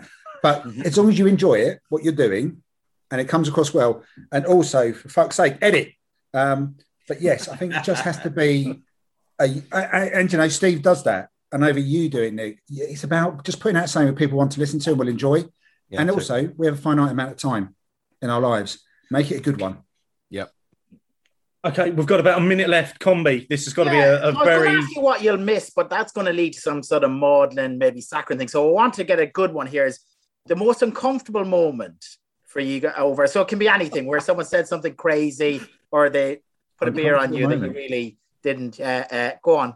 Most uncomfortable moment. Uncomfortable. Oof. I suppose you could almost say, I wouldn't say craziest, comfortable, but when I got announced as a new host, I mean, Mark was still there. Yeah, they probably shouldn't have done that, really. You know, they were doing their last live show, last ever Beer O'Clock show recording at Hot Burn and Black, and I got announced. It was like, there's the wife, there's Steve Ross, and here's the new one. That's brilliant. But the ink wasn't even dry on the divorce papers. So that was a bit of a mix. It was one of those really weird moments. Just still with the Ross of Beer podcast. Going on here. I'm glad I asked that. That's cold. I'm not sure I can pick out any real single uncomfortable moment in terms of, I suppose, a tumbleweed moment. One moment might have been when we did the live show at Peakender, actually starting that and how you start in front of a live audience, because we were out of our comfort zone there. Oh, yeah. So that was quite uncomfortable. But we had a lot of fun. We did have a lot of fun. Doing it. Yeah. What we needed was a warm-up act. We could have done you turning up for 5 minutes, Combi. And ranting about tap rooms. Tap rooms. And then we could have just bowled in. Yeah, absolutely. Absolutely. Guys, we're going to have to stop you there. Thank you. One more message to brewers out there. Buy Crazy Yeast and brew wheat beer. Enough. Yeah, brew wheat beer without fucking lavender. Yeah! There's some t-shirt slogans right there for brewers. Nick, thank you for coming on. Yeah. Good luck with the podcast. Thank you. I hope you continue to grow from strength to strength. Please. Combi, thank you for coming on. Thanks for the beers. We've been enjoying your jangles and togs as we've been chatting to you. So thank you so much for that. Good luck with everything round corner, and Emma and I will certainly be up to visit you again soon. Cheers, guys. Cheers, guys. Thank you for everything, both of you. Yeah. Thank you. That was great to be joined by Nick and Combi there. Really good to chat to them. And I think it shows that the rest of the evening is probably going to go downhill rapidly. We're going downhill. The wheels are already coming off. They are indeed. So we should crack on with the next in the top 10 of stats, mate. Ooh. So this is number 5. And this is, why are you playing with that now? I'm opening a beer. Okay. So this is the number of beers featured on the podcast over the 10 years. And I've done the first bit, the headlines, Untapped style. So total check-ins for the Beer O'Clock Show podcast in 10 years, 1,102 beers. Unique check-ins, 1,021 beers. Okay, so there are some beers we've had more than once. Yes, which is a lovely segue onto which those beers are. So there are 2 beers that have been featured 4 times on both versions of the show, on both the Beer O'Clock Show and on Opinions, and that's Jarl and Sierra Nevada Pale Ale. They're both featured twice on each version of the show. And then there's another one which was featured 4 times in 1 year. Do you remember what that beer was? 4 times in 1 year? Yeah. No, I'm struggling. Camden Beer 2019. Remember Rob challenged us to... Because we were doing the different times of how it aged. Yeah, so it was featured 4 times in 1 year. And then Jaipur, Southwold Bitter and Unhuman Cannonball have been featured 3 times each on various shows as well. In addition to that, there have been a number of vintages of the same beers. So one of them's fairly obvious. Yeah, Fuller's vintage. We've done quite a few vintages of those. We've done 10 of those every year from 2012, when we first started the podcast. We've managed to do one version every year, all the way through. And then do you remember what the other one is? The Dole? Yeah, Still Nacked. Yeah. So we did 6 variants of that, 2013 to 2018. Plus we did the 2005 Reserva version as well with Jezza on that vertical, horizontal aligned tasting that we did. And then we've done some things that I can only categorize as not beer. So we did 3 ciders. Is that the only 3 we've done? Yeah. Okay. And So that's the only 3 ciders ever featured. All appeared on one night. Yes. And then we've done 1 mead as well, which, going back to what Mark was saying, was one of the shows that we did at Hot Ferns and Black. We did a Gosnells mead. I was going to say it must have been Gosnells then. Yeah, yeah. What about the Negroni? Oh, I didn't count those. I didn't count those things that Ruth did with us. Because they're non-beer. Yeah, they're non-beer. And there's countless others that have claimed to be beer that very much haven't been over the years, possibly. And we did cocktails. We did do. I forgot the cocktail. Although they did have beer in them. Shit, I'm shit at this stat, aren't I? Maybe I should write this entire one again. But anyway, even so, that's number 5 in the top 10 stats.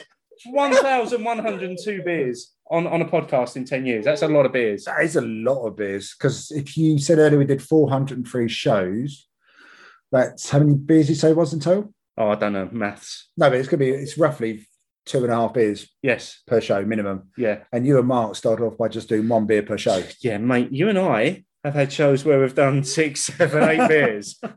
This being one of them. This is one of them. And I have just poured, people may have heard the Sonic Screwdriver bottle opener in the background.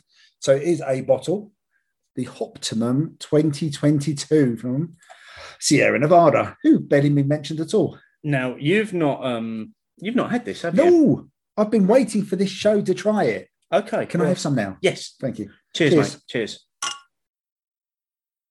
How is that 11%? It's so easy, isn't it? But it has got, and I think Russ from Amity would definitely appreciate this, it's got that cleanness to it still, hasn't it? Yeah. And it is, I think, unmistakably a Sierra Nevada beer. All comes through. Yeah. I mean, it's a triple IPA, 2022, so it's a fairly fresh one. We got it from the Sierra Nevada shop. And I don't know how it will age. Most triple IPAs start to take on almost a barley wine type of characteristic, don't they?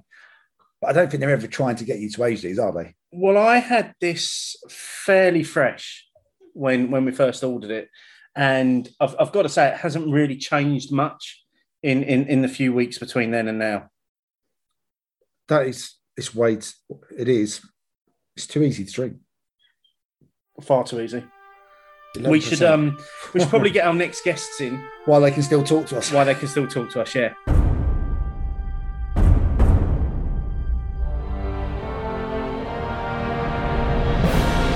So now we welcome our next callers. Who are you and what are you drinking?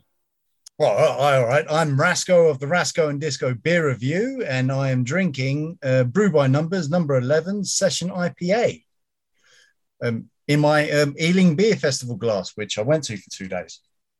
For 2 days? For 2 days. Okay. Welcome back. Yeah, welcome back. How's your liver? Not talking to me. And I am Paul from Paul's Beer Reviews on YouTube, and I am drinking Jaipur. There you go. Hey. Oh, nice. Yeah. Nicely done. Nice. You got a groan from us for that. Yeah. So you have got 10 minutes to chat to us about your favourite moments of the podcast and to ask us any questions. And the timer is starting now. Well, hang on, let's stop the clock here because I want to ask Paul, why is he drinking the Jaipur? He's not the biggest fan of it, but hey, special occasion, you know. Fair enough. Well, now I want to ask Paul why he's not such a fan of Jaipur. I've had Jaipur in every single form you can get it. Bottled, can, cast, keg. And I've always just thought it's okay. But because it's been so flipping hot this week, I managed to stock up on the cans. I've got it ice cold and it's absolutely banging. So I think I've been changed. I think I've been turned around. Well, that's good because you were about to get kicked out and we were just going to talk to Rasco for 10 minutes. Totally understandable. Yeah. But at the Ealing Beer Festival, they had Jaipur double DH, whatever it is. And it's like everything turned up to 12. And it was just fantastic. I mean, I've never liked it the couple of times I've had it. I've got to admit, but that's... we're not here to discuss our views of the iterations of Jaipur. Of Jaipur. Yes, it's over to you guys. Your time's running out, so talk to us. Go on, Masco, you first now. Well, fellas, look, what drives you to do this? Because you've literally have got the best podcast going, beer-wise. And Thank you. What drives you as beer enthusiasts and just people to just have such a great structured program? Because to tell a secret, when I started the Rasco and Disco beer review, I did a bit of research out there, and the first thing that came up was you.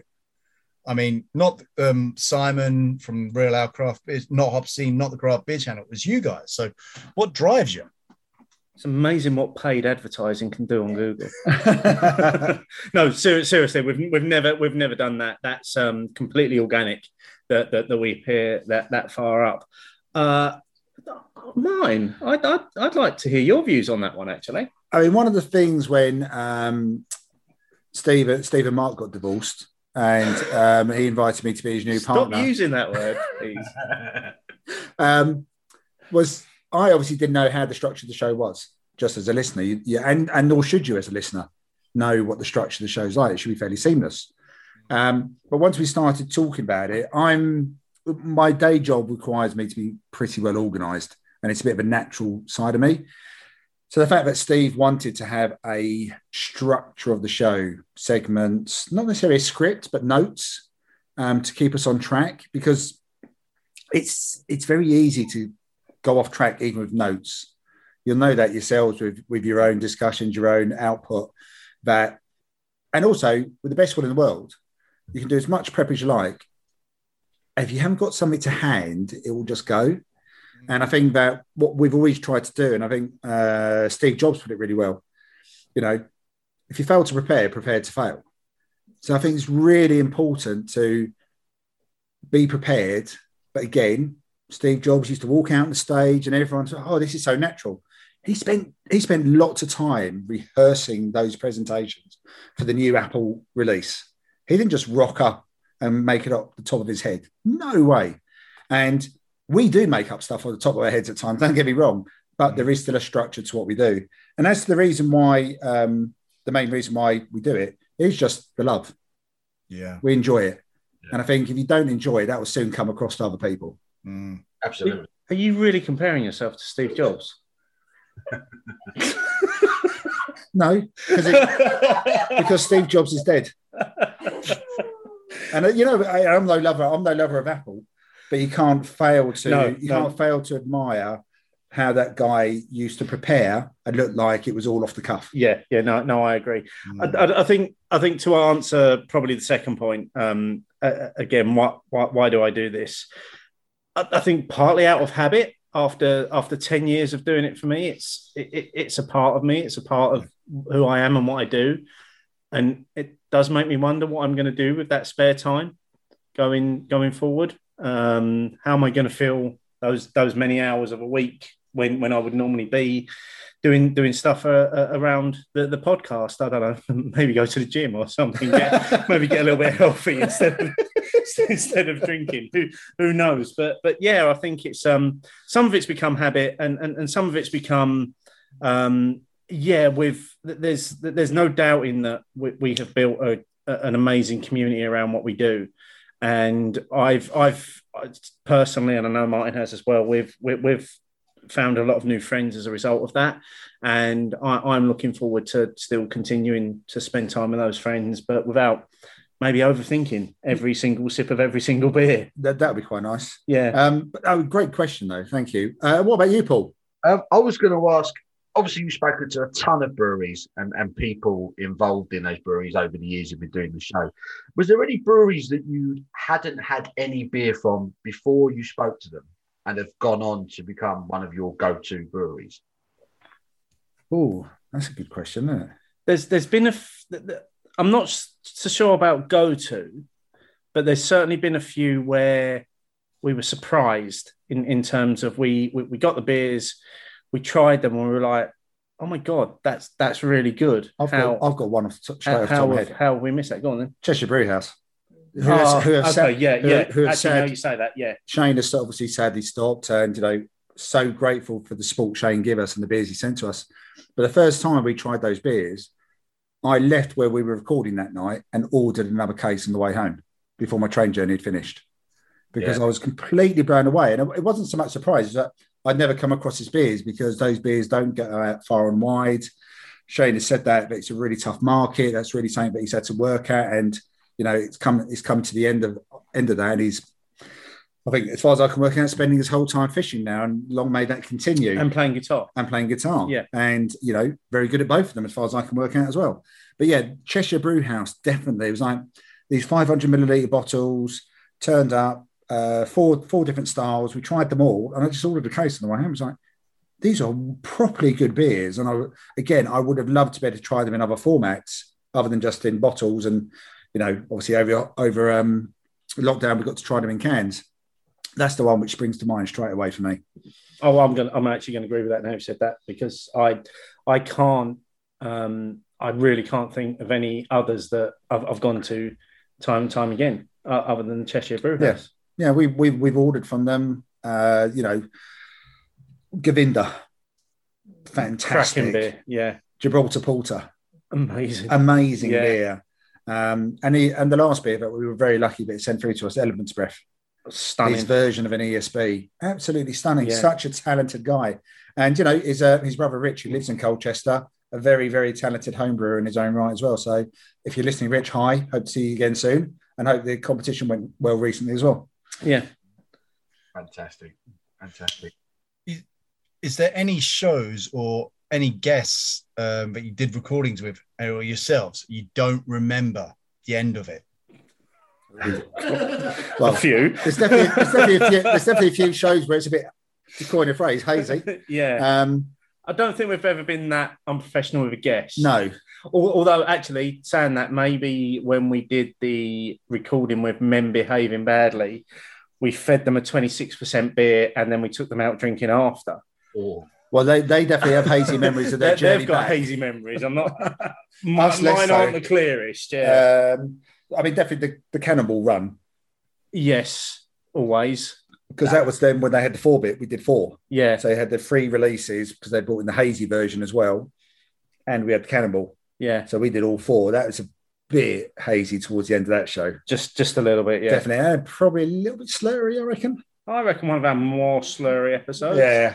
Yeah, so absolutely. Yeah, that's a good one. But with guests, no, I can't recall a time either in person or via Zoom where there was that much alcohol that I've gone a bit forgetful. 11% beer is working really well. Forgetful. You know what? We are the kings of mispronouncing things.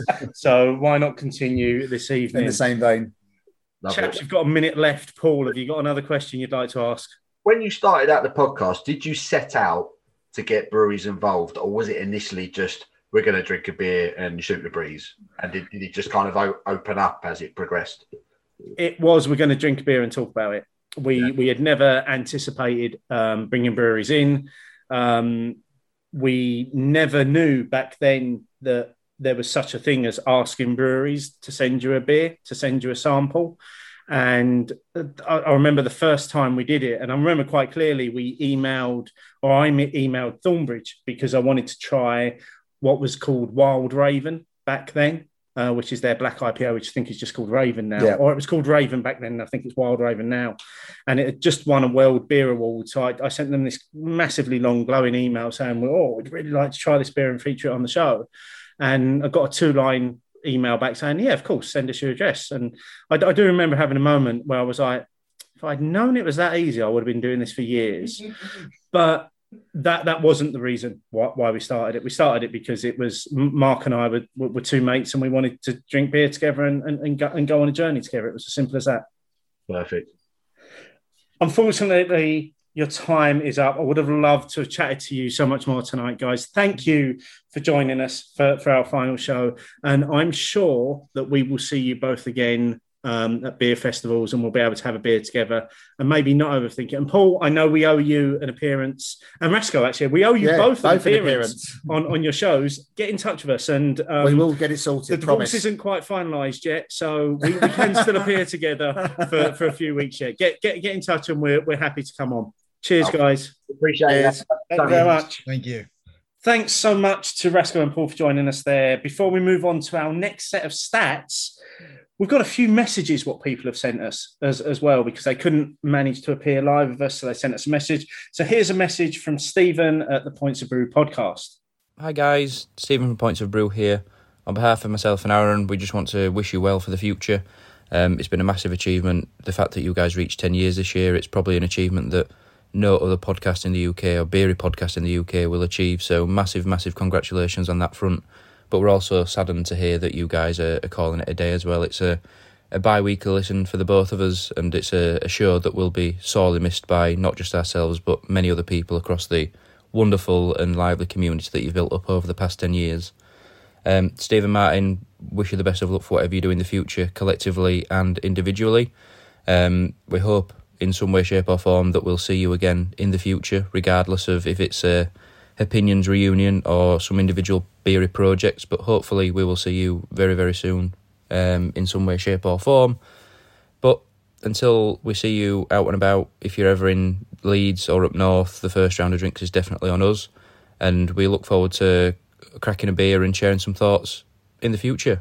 Cheers. Thanks, Stephen, for that. Our next entry in the top 10 of stats is number 6, and this is how many minutes of content. How long did you spend doing this one? Hours. I'm not even joking. Do you have a spreadsheet of how much time you spent doing it? No, it's all scribbled in the back of a notebook. Right. Okay. Go on then. So we have published 26,484-ish minutes of content. The ish is in there because I don't know how many minutes of content this podcast is tonight. Oh, okay. So that's round up, which equates to 441 hours or 18 and a half days of your life listening to us talking about beer. 18 and a half days. Yeah, that's a lot of talking about beer. That is a lot of talking about beer. I feel for anybody that has listened to every one of those minutes. When you say 18 and a half days, that's actually, you're talking 24 hours there, aren't you? That's constantly. So if you split that up into, say, waking hours. Let's say working hours. It's going to be a couple of months. 8 hours a day, easily, yeah. So it's a good luck to anybody if they're going back to the start to do this again. Yeah, because if they actually want to do it front to back to front, it's 18 and a half days if you're going to listen to it constantly. Yeah. Yeah, good luck. Good For luck. lots of reasons. Good luck to that. Let's bring in our next guests this evening.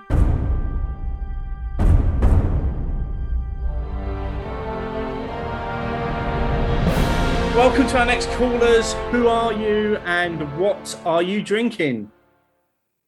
Hi, I'm Danny, long friend of the Beer O'Clock Show, and I'm afraid to say I'm actually drinking a soft drink at the moment. I'm so sorry, but I have got an Undisputed Era in the fridge for later to toast you. It's just I've got duties to perform which require sobriety until later on.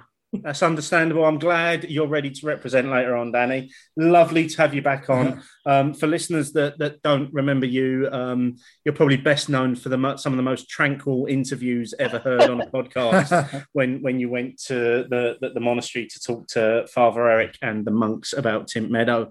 Who else have we got with us right now? You've got me, Paul. Can I get a Pete? And I am drinking the last bottle I have of Blunt Chisel's sheep beer. There's Nelson Sauvin Hopped Pale Ale. The brewery, perhaps fittingly as well, is wrapping up shop as well after a few years. So I figured this was the perfect beer to go out on, was a brewery also, hanging up their shoes. Okay, folks, well, you have got 10 minutes. Your timer is starting now. It's your opportunity to chat to us about some of your favourite memories of the podcast and also to ask us any questions. So let's go with Danny. Put you on the spot first. Have a talk to us. Oh, my God. Okay, well, I'm really sorry, Martin, to bang on about this, but obviously... Oh, for fuck's sake, Danny. I didn't even pour up to this. I absolutely didn't. Obviously, my favourite memory has to be that trip to Bakewell. It was incredible. And it's not just incredible, the trip wasn't just incredible, it was the way it came around, and it was your generosity, Steve. Well, piggybacking off the generosity of Thornbridge, to be fair. But there I was, twittering away, just interacting with you. And I can't exactly remember what I said, but I think it was just along the lines of, oh man, I wish I could come. And you said, why don't you?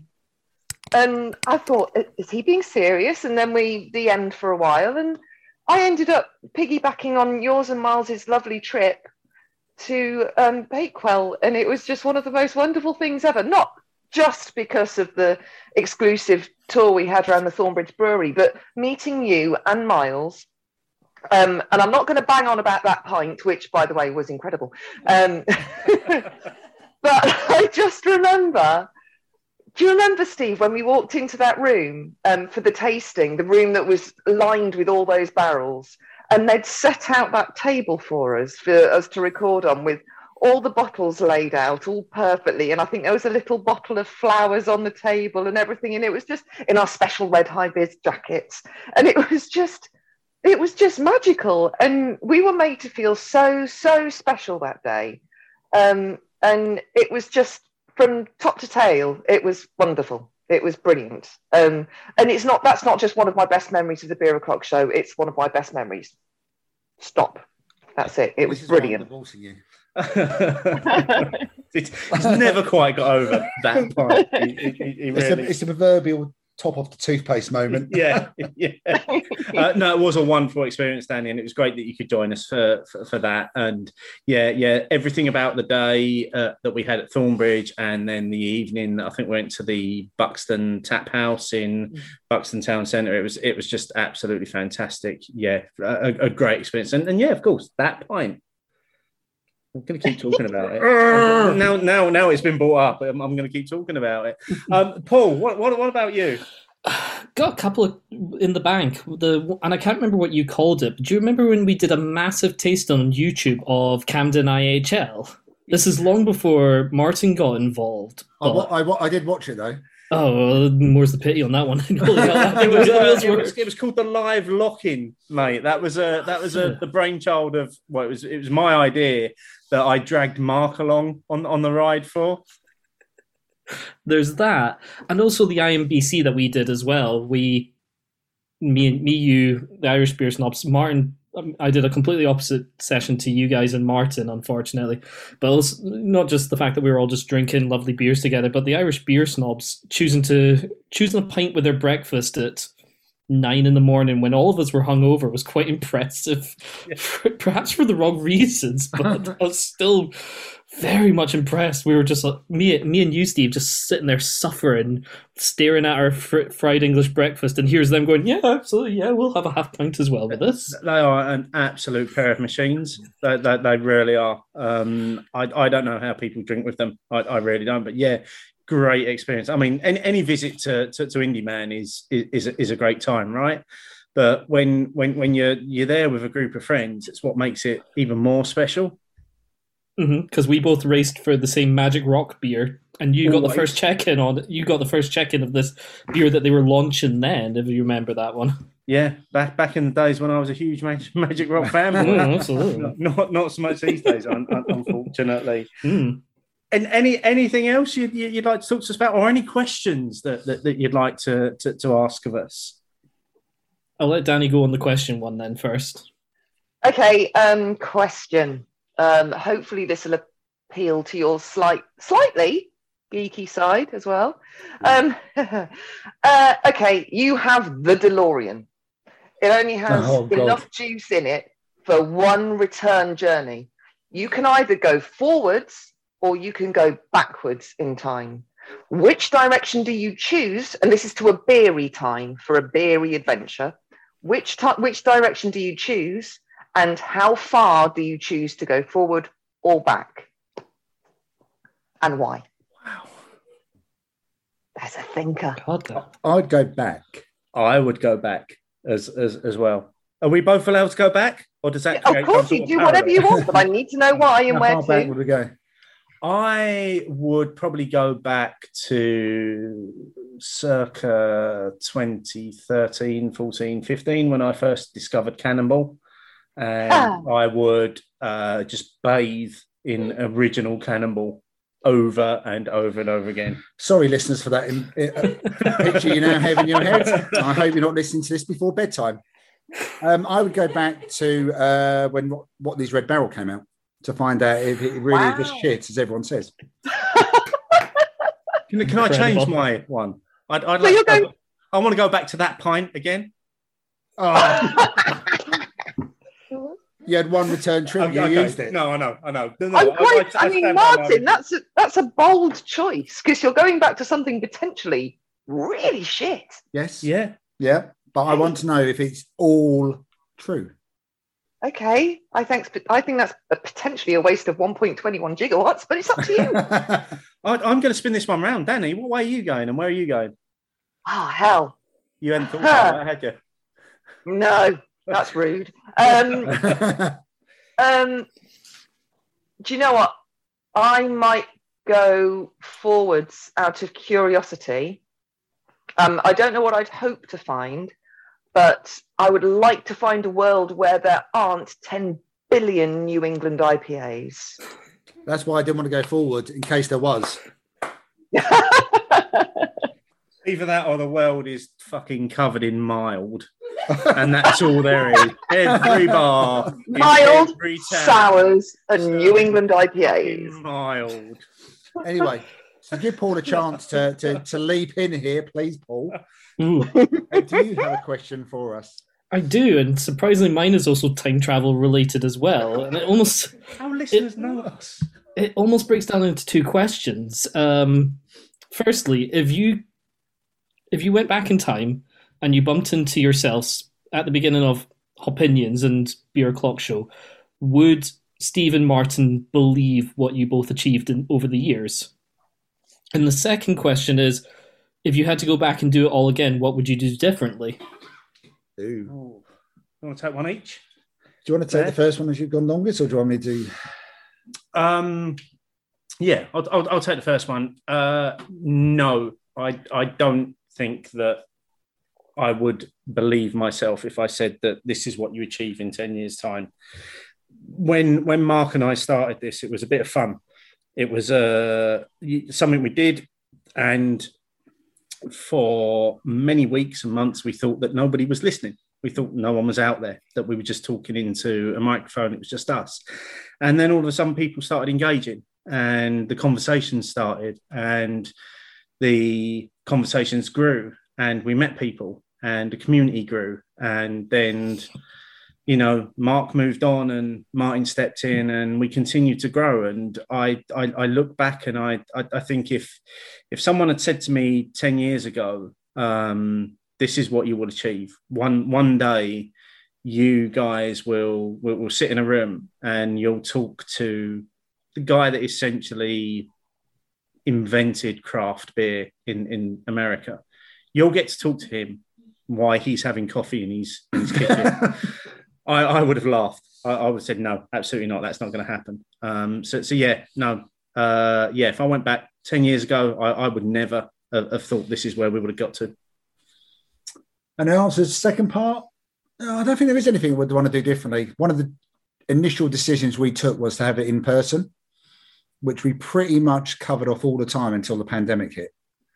That was quite important to us as well, because Steve and Mark were used to doing it over Skype, and their in-person times were really quite rare. They're like away days, weren't they? Or live shows. And because we live closer to each other, we said, let's do it in person. And actually, I think that's what's really helped us. Is for 2016 until March 2020, every show was in person. Every recording we were both there for. And I think that's what's built up the camaraderie, how we got to know each other, and how we also interacted with other people on the show. I think without that, I'm not sure once we transitioned to doing it in this method of Zoom, it would have worked quite so well. So I wouldn't change anything. And I think that things happen for a reason. The organic growth happens organically. And it worked really well. My knowledge went up because I had to focus on it. So yeah, if I went forensically, I'd probably go, yeah, I wish I'd said that or changed that, or we hadn't quite done it that way.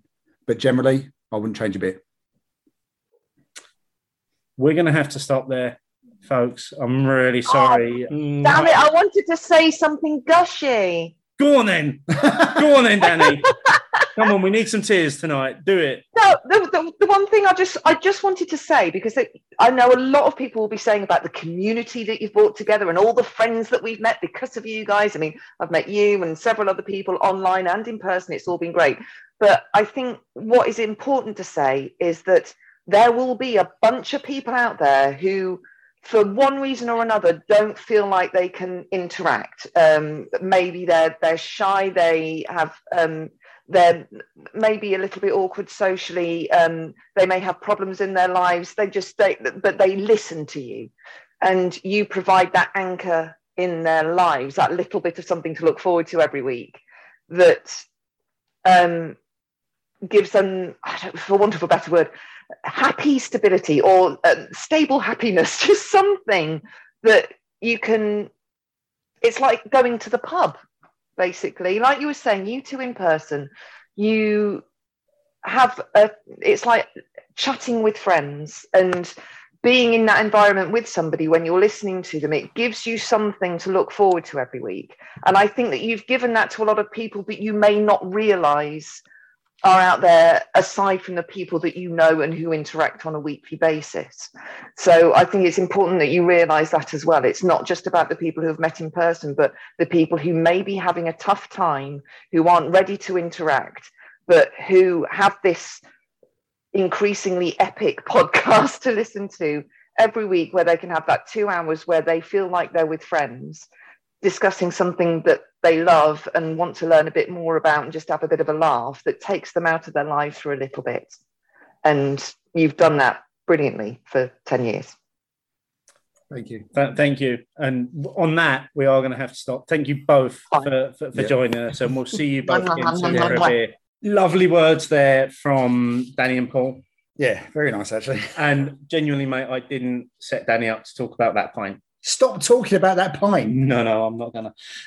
Should we do some more stats? Yes. Okay, so number 7 in the top 10 of stats is how many guests have we featured and who's been on the most? So when you say how many unique guests? Yes. If we're talking untapped. Well, so go on. Well, okay. Well, yeah, unique guests. Yeah. 184. Okay. Guests. In terms of who's been on the most all time, so in the entire 10 years, Justin Mason, that random bloke off of Twitter, has been on 10 times. So once a year? Pretty much, yeah. Second place, Janice, has been on 8 times. And then third place, Wayne, has been on 7 times. How's Janice been on 8? There was a season in the Beer O'Clock Show where Janice appeared without Wayne.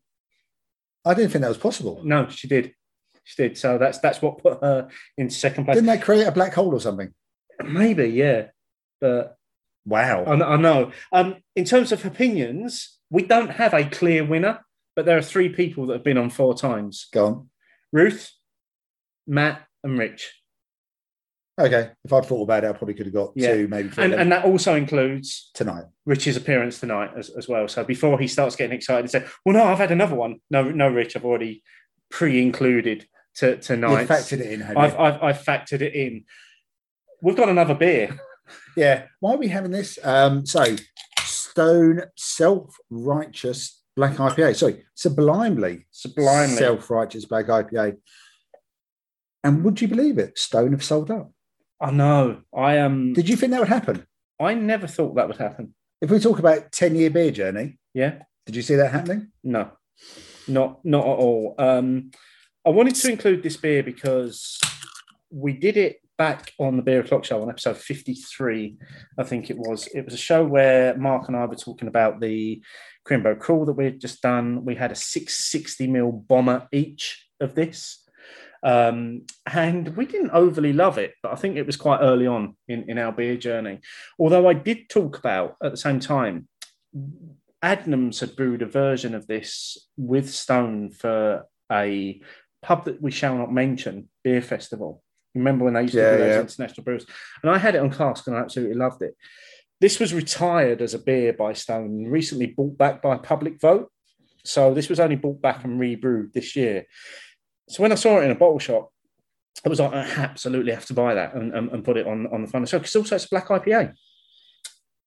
I think we just go for it because it looks fucking wonderful. in the Okay, glass. cheers. Right, cheers. I don't know what I ever didn't like about that.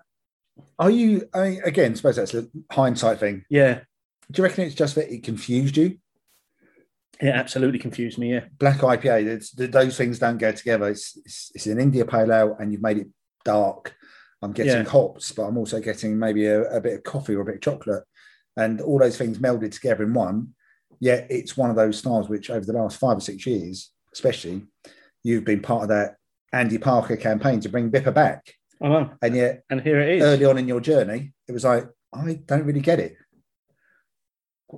That's exactly what I want from a black IPA now. It's fantastic, isn't it? Yeah. I'm glad we've included this tonight.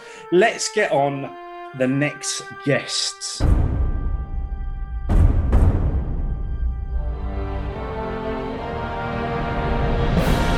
Welcome to our next callers. Who are you and what are you drinking? Well, Rich is too slow, so I'll go first. I am Sean. I'm Croulier, or however the hell you like to pronounce it, guys. And I am drinking, obviously, Undisputed Era. Isn't everybody tonight? Well, they should be, but some people are saving it and some people just simply aren't. So, and our other guest at this point, still playing with Hello. ears. I'm just sorting out my earbuds. It's Richard Taylor 1608, or Rich from the Vic, or as just recently known as #BlameRich. And I'm currently drinking not Undisputed Era. I've gone for a Pliny the Elder. As it's sort of... What a twat. Yeah. Hold on.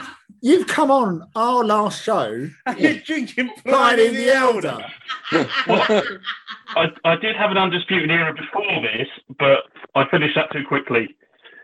I think we should get rid of Rich. at this point. What is going on? Honestly, seriously. Right, we're starting your 10 minutes. Your 10 minutes are starting now. Rich, you've no time. How are you doing, Sean? Well, I'm doing very well, Steve, and it's lovely to be here. I've hot-footed it from my leaving do from work to your leaving do from podcasting. So it's definitely a night of leaving do's, and both of them are very sad events. But we'll make the most of them and have fun. let's do just that. As I say, we're into your 10 minutes now. You've got some time to chat to us about some of your favourite memories about the podcast, or ask us any questions, or just have a chat to us. So, Sean, seeing as you're already talking and we just don't want to talk to Rich right now, carry on.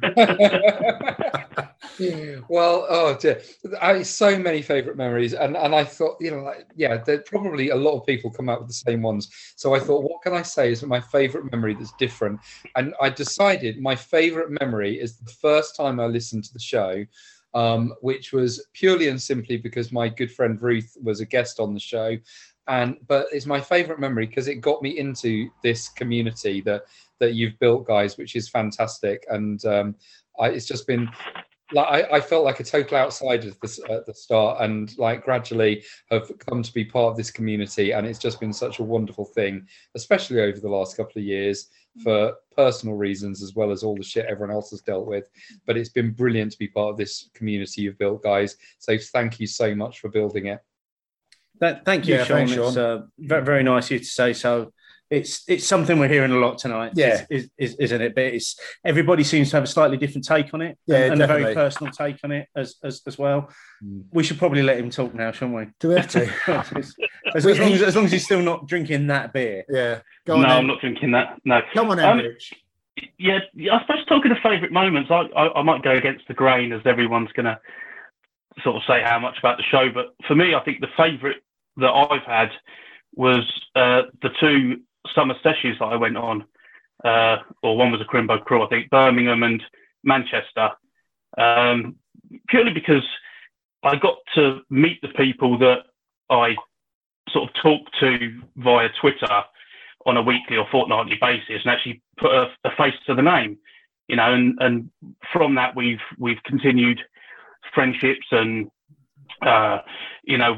meeting up in other places. So I think my favourite bit about the Beer O'Clock Show and opinions is the fact that you've facilitated the fact that so many people have made new friends over the last however many years. And although you guys are finishing, I think a lot of these friendships will continue for many years. I mean, Martin, me and you'll be friends for a long time. Yep. Steve, I'm not too sure.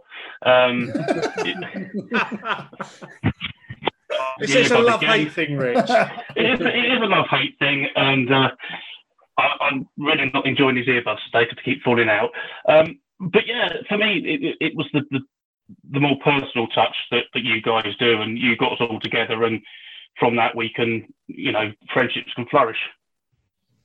Really appreciate that. And I mean, firstly, I echo that. I think I've said it before, and I will probably say it again long before tonight's out. But equally, I sincerely hope and expect that all those friendships will continue anyway. They may have started through what we did and the calls that we organised, but I think everyone has found these other subjects that they're interested in. The beer is maybe the glue, maybe the centre of it. The subjects sometimes we get involved in chatting about so far removed from that core subject, it doesn't really matter anymore. So I really hope that those things continue. Do you know what? I really think they will. I think they will too, definitely. I hope so. If there's one thing that we leave behind us as a legacy, it's those friendships that have been created as a result. Definitely. Yeah. Sorry, Sean. There's been meetups that have happened out of like apart from Somerset, Crimbo Crawl, whatever. Like the Sunday Club that you started off in the first lockdown, Steve, that spawned its own meetups, and there's plans ahead for future meetups. So those friendships are definitely absolutely there as a result of what you've done. Yeah, I do actually genuinely think that is going to be the legacy of the 10 o'clock, the 10 years. 10 o'clock show. 10 o'clock show. Maybe that's another title one day. Make a note of that. So I think that's definitely the one. If there's only one thing I want to last, it would be that. But obviously we are now halfway through the time, mainly because Rich keeps dropping his earbuds. So and drinking Pliny the Elder. And drinking Pliny the Elder. But I will let Rich. What about any questions for us? I have got a couple of questions. I did have one, but I scrapped it because I thought it'd be a bit too controversial. But I think this has been asked before. Rich, the answer to that question you scrapped is always Sparkler. So always Sparkler, yeah. If there was a film made about the Beer O'Clock Show, who would you want to play yourselves? Oh, I could just go for the obvious. Go on.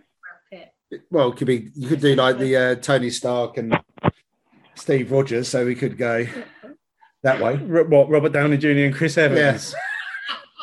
I'm not sure we pull either of those off. Hang on, let me rephrase that. I'm not sure either of them want to. Oh dear. Oh no. Has it been a long evening? Yeah. Who would I want to play me? Oh wow, that's a question, isn't it? In which case, then I would go Michael Sheen for me. Yeah, I think cool. he's really good at portraying real life characters. So he's done Brian Clough, he's done David Frost. He's also appeared in Doctor Who, and he's good friends with David Tennant. So I would go Michael Sheen for me. I love Michael Sheen. I don't know who Michael Sheen is. I'm desperately trying to look him up. I can't even picture him. Yeah, I'm still really struggling. Why don't you think about it while Sean asks? Yeah. Let me have a think about it. Rich, I will answer that before your 10 minutes is up, mate. Okay. Well, my question that I really, really want Steve to answer is what is the best dark mild you've drunk on the show, Steve? Because one of them was one of your top 10 beers of the year a couple of years ago. This is just product placement right now. Sean, you know damn well that it's one of the beers that you sent to us to drink. I don't like mild beer at all. But apparently before I became that person, there was one that I really enjoyed, which was the one that you produced. And if memory serves me correctly, did you base yours on the original Sarah Hughes recipe? Yeah, that one was a clone, definitely. Yeah, it was. So maybe I like original, like pre-boxcar reinventing the mild. Maybe I like original mild. You know, is there such a thing as pre-boxcar mild? Didn't they invent it? I don't think there is. No, I think they invented it. They were the inventors of it. I've realised I've got my actor as well now. Sean Bean. Sean Bean. Steve, that means you're not going to see it out of the first season. I was going to say. because I'm northern myself, I can associate with Sean Bean. Bastard. Are you channeling your inner Sharp? I am. Yeah, I am 100%. Sean Bean in Sharp. That's who I want to play me. To be honest, Steve, I was thinking more Danny DeVito, but. Get this fucker off. I mean, really, who invited him to be on? Right, you two are into your last minute. If you've got any final words, and you genuinely are, there's the clock. If you've got any last words, now's the time. Oh dear. Only the most massive thank you. And whatever you do next, guys, look forward to seeing it and staying in touch. Cheers. Cheers. Thank you so much, Sean. It's been a pleasure to go on your journey a little bit with you as well, and to meet you as a result of this thing. And massive thanks to Ruth as well for introducing you to us and ultimately us to each other. So thanks for that. Twat face. No, I'm done. That's it. Nothing. Okay. Rich, I will just say publicly right now, we're really, really grateful for you hosting our farewell party at the Vic in a couple of weeks. We are really looking forward to coming down that evening. And also thanks to doing the Red Danson launch, all the shows you did with us, putting up with our constant shit, and basically being our shit. No, it's all right, Martin. I understand, mate. I understand. And being the spiritual home of the Beer O'Clock Show. Thank you both so much for coming on. We will see you both very soon for a beer. Cheers. Take care, guys. See you soon. Thanks to Rich and Sean for joining us there. Before we move on to our next set of stats, here's another message from a great friend of the show, Lee from Brew York. Hello, Steve and Martin. Unfortunately, I wasn't able to join you live last Friday as we were launching our new tap room at our production site, and we also had our YouTube evening for our subscribers. So I thought I would send you this voice note instead to thank you for all the excellent years of entertainment. It has absolutely ticked all the boxes. You see what I did there, Steve? It's been a thrill to kind of follow you over the years. So I think I started listening maybe 6 years ago, similar sort of time to, I believe, when Martin joined.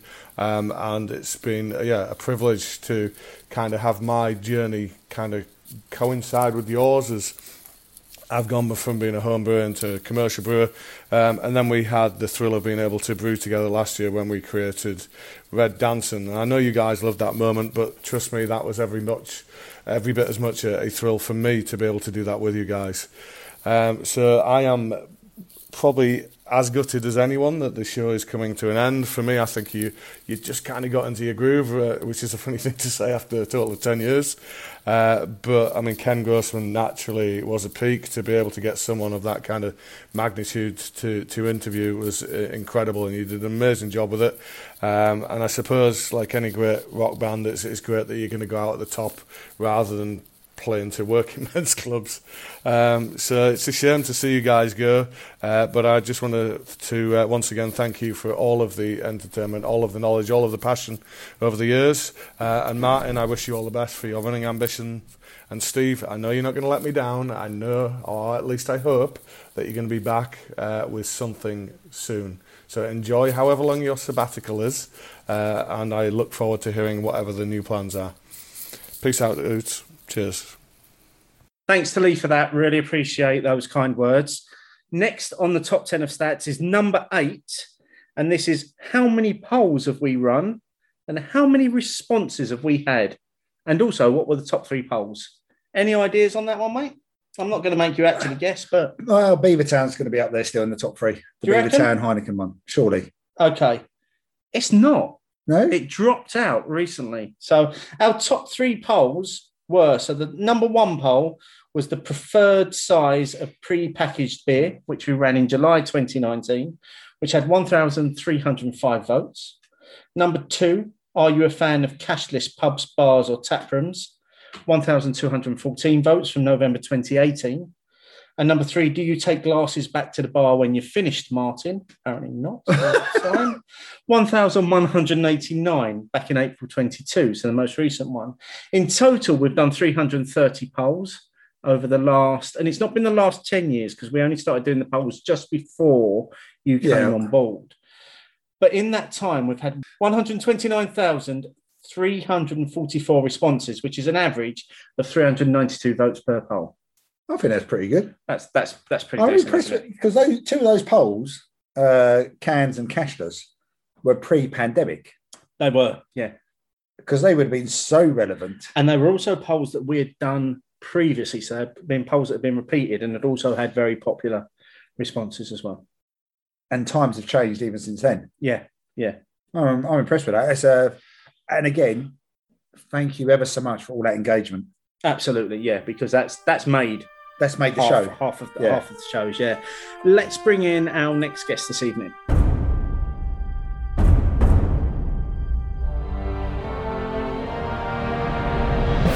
Welcome to our next caller. Who are you and what are you drinking? So I'm Andrew from Rhythm and Brews. Unfortunately, Luke couldn't be here tonight, so you just get me on my own. And unfortunately, yeah, unfortunately, he sends his love, of course. I'm sure he does. Yeah. As for what I'm drinking, you get to choose what I'm drinking. Oh, okay. What have you got on offer then? So beer number horrible sour thing that you made us drink. Beer number 1 is Arbor's My Little Sabroni, the Sabro Pale Ale. We don't have to drink. I know, but I almost feel like like someone else drink Sabro beer. Well, obviously, I've picked stuff I want to drink. So, beer number 2 is Simple Things Fermentations Rauch beer that they did with Thornbridge. You pick things we don't like. I think you particularly pick things that I don't like. Yeah. Beer number 4, Camden's Beer 2021. Drink that. And beer number 4. Beer number 4. No, I don't think so. Both barrels, Adnams. Oh no, Camden. Camden. Camden. Both barrels blend. No. Oh no. No. Right. Just because Camden he's on is. his own, no need to kill the guy. I know. Andrew, thank you for joining us tonight. It is really, truly a shame that Luke couldn't join as well because I know. It really we've is. had some amazing times with you guys over the last years, and it would have been great to have done this last little collaborative thing together.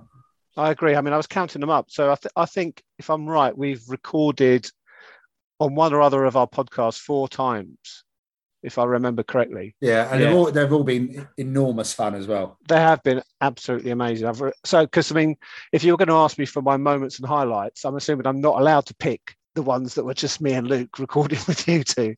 Oh, no. Yeah, of course you can. No, absolutely. You can pick those. Personally, I'd prefer you not to pick the occasion where I fucked off because. Whereas I definitely won. In fact, there was a little a video post on Twitter the other day from 5 Points, and they went to that pub. Which pub? What's the pub which Steve disappeared from? You never made it to the. Well, you did come to the Pride of Spitalfields. I think you were there for 30 seconds. You went outside. And poof, like that. And Kaiser Soze, and like that. One of my famous disappearing acts. And they did this little video where people stand outside in the hot weather and stuff. And I thought, Steve, you would love this pub. So, I'm quite happy for it to be mentioned every now and again. Yeah. So, first of all, what is the Camden Beer 2021 like? Very nice. It's very. I'm not sure you're allowed to describe something that got barrel aged on the label as basically it tastes barrel aged, but it tastes barrel aged. It's woody, it's oaky, it's got a dryness to it. It's slightly sweet. I don't know. It tastes boozy though. You can tell it's what is it? It's 11%, 10%. Yeah, I seem to recall them. As much as I enjoy those ones, they don't hide the booze. No, I think they do early on, but if you age them, the booze becomes more. It definitely gets boozy. Predominant. Yeah. No, I like. Oddly enough, I quite like. You don't see many people doing them, but an aged lager, I quite like. I quite like the Yeah. sort of wood and oakiness coming into a lager. I think it's really good. Yeah, that'll only work with high ABV though, wouldn't it? Yeah. You can't just. You're not going to suddenly barrel age a 5% macro and it'll get any better. No. Nobody wants to be trying that. What I tend to find with particularly what Camden have done as well, their barrel aged lagers, why they've got some winey characteristics to them as well. Yeah. The underlying body of them does seem to lend itself more towards like a Belgian triple in terms of the sweetness and the mouthfeel. The mouthfeel definitely still has that, and I think that's where the lager base works well as well, because it still has that kind of a spritzy quality to it, doesn't it? Yeah, almost champagne-like, I suppose. I think that's a really good description of likening it to a triple. I think that's really good. See, damn, we are good at what we do. Who knew? Who knew? It took 10 years. 10 years to get to this point. Have you got any questions you'd like to ask us, mate? Questions? Well, I mean, or is Luke giving you a load of shit that he just wants to throw at us? No, I was trying to come up with a question. I thought, well, here I am at this stage in the evening. People would have asked maybe the obvious questions, so I have to come up with some unobvious questions. So the first one is, 10 years, if you were burying a time capsule tomorrow and it's going to be dug up in, say, 50 or 100 years, you're allowed to put 4 items in it that represent what you think people will want to know about Beer O'Clock podcast in 50 years' time. Sierra Nevada Pale Ale. Yeah. That was going to be my first one as well, wasn't it? Sierra Nevada Pale Ale. So that's one. I think... we're allowed to include anything in this time capsule? I think anything. So it could be whether physical or not, something that let's say you've got the technology to capture something that isn't normally physical. Okay, I'm going to go with the moment back in December 2012 where Mark decided to choose that moment to do a Scottish accent to read out the description of Punk IPA. I'd like to capture that as a little audio file that somebody can listen to and go back and say, these guys, what were they talking about? What were they thinking? Yeah. I mean, that's actually, that'd be really good, actually. So Sierra Nevada Pale Ale, Brewdog one. I'd want to put Peak Ender in there. Oh, okay. One live show that I was part of. So what, the whole festival? Yeah. In it goes. I'm assuming it's a bit of a it's trans-dimensional, so it's a bit like a TARDIS. I can put the hay bales and everything in there. I would put that in just because the venue, the only live show we did over the 6 years. Yeah. I would want to put Peak Ender in there. Okay. Excellent. It's just been dug up in 50 years, yeah? Well, let's say 50, 100 years, whenever. Yeah. So you're basically not around to explain this to me. Okay, so we're not around to it. So there's no point in me putting that pint in there, is there? No. Well, not unless you want someone else to enjoy it in some essence, I suppose. Oh, yeah. I could have future generations of my own enjoying that pint. Pick something else, okay. child. If you're putting in the whole of Peak Ender, then I think I'm going to go with something that we've heard a lot tonight, and I want to capture our entire community. And whatever that is, the essence that we've created around what we do, and I want to put that in there as well. Okay, well, Andrew did say it doesn't have to be physical. Yeah, so that does now sound like a box of tortured souls. Just waiting for someone to open it. Come on. And this is why I don't always agree with your music choices. You go dark really quickly. I think I enjoy Andrew's music choices more than I do Luke's.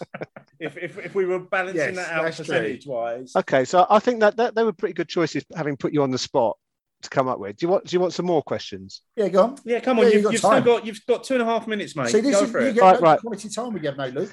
Okay, here we go. So, if you weren't podcasting about beer, what would you be podcasting about? The MCU. Yeah. Yeah, true. True. Beer just got in there first. Yeah, absolutely. And what else? So the other question I had was, so rather than looking back on your joyous and glorious moments, do you have any recollections or moments when you asked the really stupid thing or you said the really stupid thing? It could have been to a guest, it could have been a comment you made about a beer, but is there any moment where you just thought, shit, I really shouldn't have said that? Well, I said that on the first show, and you edited it out. Yeah, I did, and you said it on a couple of other shows, and I edited it out as well. And unless people actually ever see us in person, they'll never find out what that was. There is a moment for me; it wasn't necessarily recorded, and there will be a few people that listen to this that recollect the moment. It was an early beer crawl that I did on the Bermondsey Beer Mile. And we went to one of the breweries and they served a very, very, very murky pint. Now, this was 4 years pre-Merc. And we stood there tearing this pint apart. We were talking to Johnny Garrett from Craft Beer Channel, who's looking at us, and we're tearing this beer apart. And he's looking at us, shaking his head, doing the no cut symbol. We're like, why? And he was like, the brewer stood behind you. And that's something that will always live with me, that you always make sure who's around you before you start criticizing something, because the person that made the thing could very well be stood behind you. Yeah, but you've stood to your guns. You'd always speak your mind, surely. Yeah, absolutely. Maybe you just do it a bit differently. I think in value of hindsight, very much so. Yeah. So I suppose that's probably the different thing. Yeah. I don't think I've got anything quite direct like that. I don't think I've ever said anything overly embarrassing in front of anyone. No, and I wasn't in front of someone. They were behind you. Well, yeah, they were behind me. That's pretty good. That's pretty good going for 10 years. Yeah, just the once. I mean, I'm sure there are others, but sometimes you try and forget those moments, don't you? Yeah. No regrets. Yeah. No regrets. Yeah. Andrew, we're going to have to wrap this up. That's cool. It's been a pleasure once again. Well, thank you to you two both for 10 years, even if I've only been listening really for 6 years, if I'm being honest. It's been a good 6 years, though. Yeah, fantastic 6 years. But 10-year vintages are better. Of course. we're always up for a revisit with you guys as well. So awesome. Let's yes, make that definitely. happen soon. Definitely. All right. Okay. Best of luck wherever life takes you next. Yeah. Cheers, Andrew. Cheers. Great to chat with Andrew again. Yeah, it was a real shame Luke couldn't make it. It was, because like we it could have been a little Rhythm and Brews Beer O'Clock show, a little finale between the four of us. But always lovely to chat to Andrew, and some great questions there. Before we go on to our next top 10 of stats, I've got another beer. Go on, what have you got? Because I actually don't know what we got. Okay, so this is a surprise beer. This is one from my 50 beers of 50 years. Oh, yeah, your project. Okay, so my project. And this is Russian Imperial Stout Tsar Bomber from Buxton Brewery, Special Reserve number 3, bottled and brewed in 2012 with the original yeast from Courage Imperial Stout. Oh, really? Yes. So the same that would have been in those 275 bottles? Yes. That once appeared in Tesco, £1 a bottle. Yes. So this is 10 years old, this beer. And you've just used the sonic screwdriver bottle opener, Steve. I have just used the famous bottle opener. Problem is that I've only just got it out of the fridge, so it might be a little bit cold. It's a warm evening. It is a warm evening. I don't want to share this. Have you literally just had a little sniff of it, and I'm sniffed like, the bottle going, I'm not sharing. I'm not sure I want to share this. Yeah, I mean, this is the Buxton Tsar Bomber range is kind of a little bit famous for using that original Courage yeast as well. Do you know what? I'll be honest here. I had no idea this range existed. Oh, really? So I presume this is quite early on in Buxton's life. Very early on. Yeah. Very early on indeed. And I mean, it's looks pouring beautifully, isn't it? Look, the carbonation. I mean, just look and listen to this as well. And the fact is, you had a little sniff of the bottle and you went, I don't want to share. So I'm quietly confident this is going to be good. I am. It's very breatty. I'll give you that on the nose. Okay. Should we dive in? Let's do it. Cheers. Good. There is a breatiness. Do you know what? You know that breatiness on the nose doesn't come through quite on the same on the flavour, does it? Doesn't it? But look, 10 years old. Look at the condition of that. Oh, it's amazing. It's got a full head. It's a thick head as well. Oh, it's a really tight head. Yeah. Cream coloured. It's not a white head, is it? Yeah. What's the percentage of this? 10%. Oh, that's all right. It's quite low ABV. It's been barrel aged as well, and it's been dry hopped. Sorry? been barrel aged and dry hopped. So it's the 1978 Courage Brett inoculated, dry hopped, barrel aged Russian Imperial Stout Tsar Bomber, Special Reserve number 3, signed by James Kemp when he was at Buxton. Did you just go for this bottle because it ticked every single box? Oh no, I went for it because it was bottled in the year that I was 40, and I was aiming to keep it for the 10 years, which I've done. Which you've done, yeah. And thank you very much for sharing. And yeah, that is actually really damn good. I'm not so happy that I've shared it. No, you're going right now. You're going. What the fuck was I'm I just thinking? kind of wishing I drank all this to myself. So while we sip and enjoy and savour this beer you've shared with us, Steve, I reckon there's more stats. There are more stats. 2 more sets of stats to go. So number 9 in our top 10 of stats is just a title that I've called Other Things That We've Done. Okay. This is all I can put under this heading. So we've got under here, we've brewed 5 beers as the Beer O'Clock Show. The very first one was called Tastes Like Beer, which Mark and I brewed at U-Brew, and it was a white stout, and it wasn't very good. We then brewed Starship Fleet with Andy at Elusive, just as he was becoming a commercial brewery. We did Echo Peach with Northern Monk, which was a salted peach IPA. God knows what we was thinking. I don't know whether it was very good. We really didn't know what we were doing. I've got a vague recollection. I quite enjoyed that. That was available at the last show, Yeah. Hot Burns of Black. And then the world famous Red Danson, which kick-started a revolution of red IPA. In the after all, UK. it was beer of the year. It was beer of the year, yes.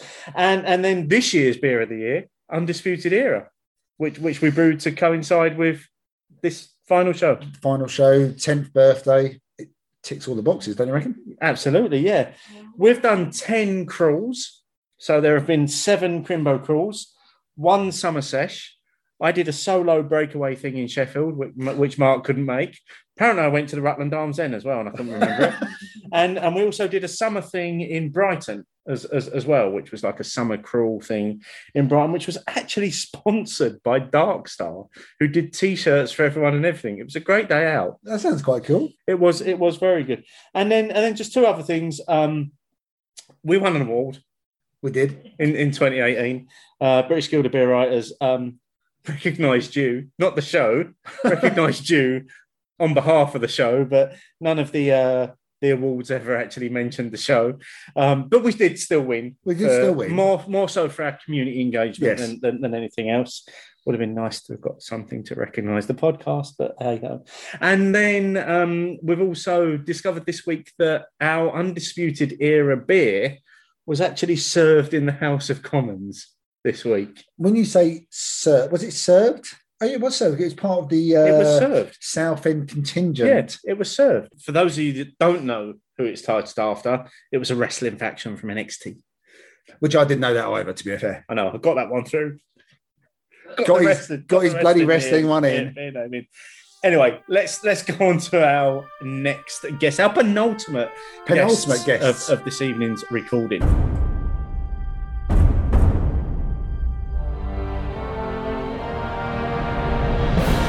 Welcome to our penultimate caller, who is probably our best dressed caller of the evening this as well. Who are you and what are you drinking? My name is Rob Edwards, from Rob Edwards fame, and I am drinking, since it's the last show, I thought I'd drink something that was brewed by thine own hands in the Undisputed Era. Oh, get in. Get in. What do you think of it? It is absolutely bloody delicious. That's the only thing. It's like just to use the sort of word you'll be familiar with. It is just so pointable. It's just the balance is perfect, and I just want to drink several. Pintable, smashable. You could drink one on a warm summer's day. Oh yeah, Steve. I have to say, it ticks all the boxes. It does tick every single box as well. And do you want me to give it its full title as well, Rob? Just for you. I'd love that. It's an American Pale Ale, isn't it? It is indeed an American Pale Ale. We do love a Pale Ale. And I think we just need to say hats off to Leon C. for you're brewing exactly what we wanted them to. I mean, we had a brief discussion with Matt, and Matt had a discussion with Sam, the head brewer, and we said what we wanted, and pretty much bang on delivered exactly what we were after. And I have to admit, I think that's what Leon C do pretty regularly as well. Yeah, absolutely. If they say that's what they're going to brew, that's what they do. But that is an outstanding beer. Biased, yes, but I do think it will stand test of time, that one. Yeah.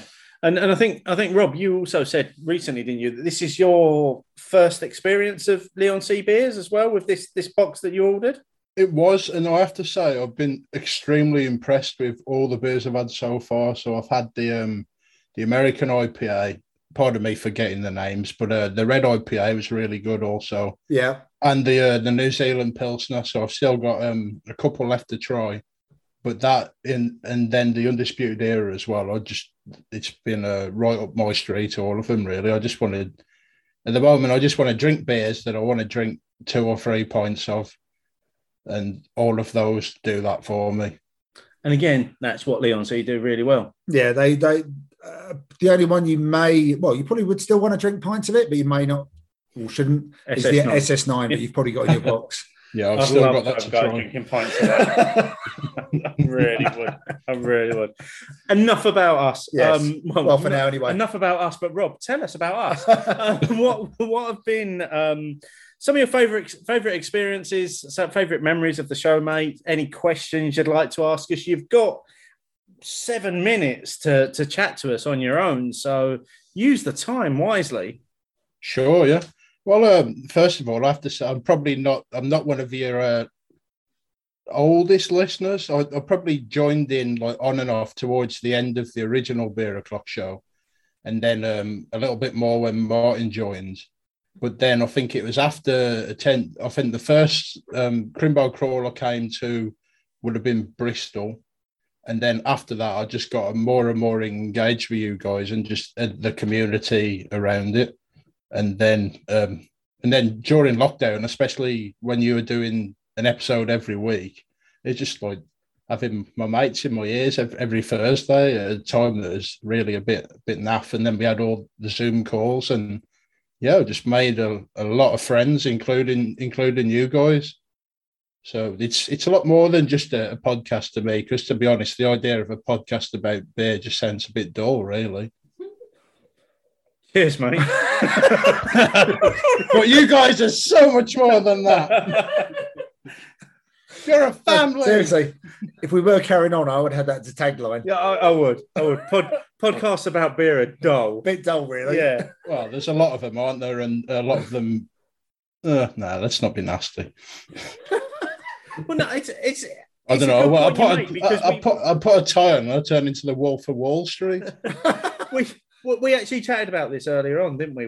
With Nick when he was on, and actually he asked us a question about beer podcasting and what's next and where it should go, and I think our response was, well, actually, it should. What's out there now? Nobody's doing anything original. There should be something. Equally, it is. I think, as you said at the time, you and Mark came into a space which wasn't really occupied, whereas now it is. But equally, I would also echo a bit what you said there, mate. It could be dull. Yeah. If literally you talked about the underlying product the whole time. Mm-hmm. It's all about the culture. That's what you guys have always done. And a huge part of beer is the people and the setting, the place, all things that you've asked us to engage on in the polls. And that is what has made this such a successful and most of all entertaining bit of entertainment for a long entertaining bit of entertainment. No, so we'll let you have that, mate, seeing as you think beer podcasts are dull. But not yours. This isn't a beer podcast. It's just called a beer podcast. It's something more than that. Oh, I like that. I like that. So any questions for us then, Rob? Well, Nick asked one of them, so let's try one of the... Well, here's one. This is for both of you really about each other. But is there a specific rant that you've really enjoyed from your co-presenter? Oh, a rant that I've really enjoyed. Oh, there was one where you went off. It wasn't a mild one. Was it not a mild? No, it wasn't mild. This was pre-mild. This was pre-mild. Was it the camera glass? Oh, the virus one. Yeah. Yeah.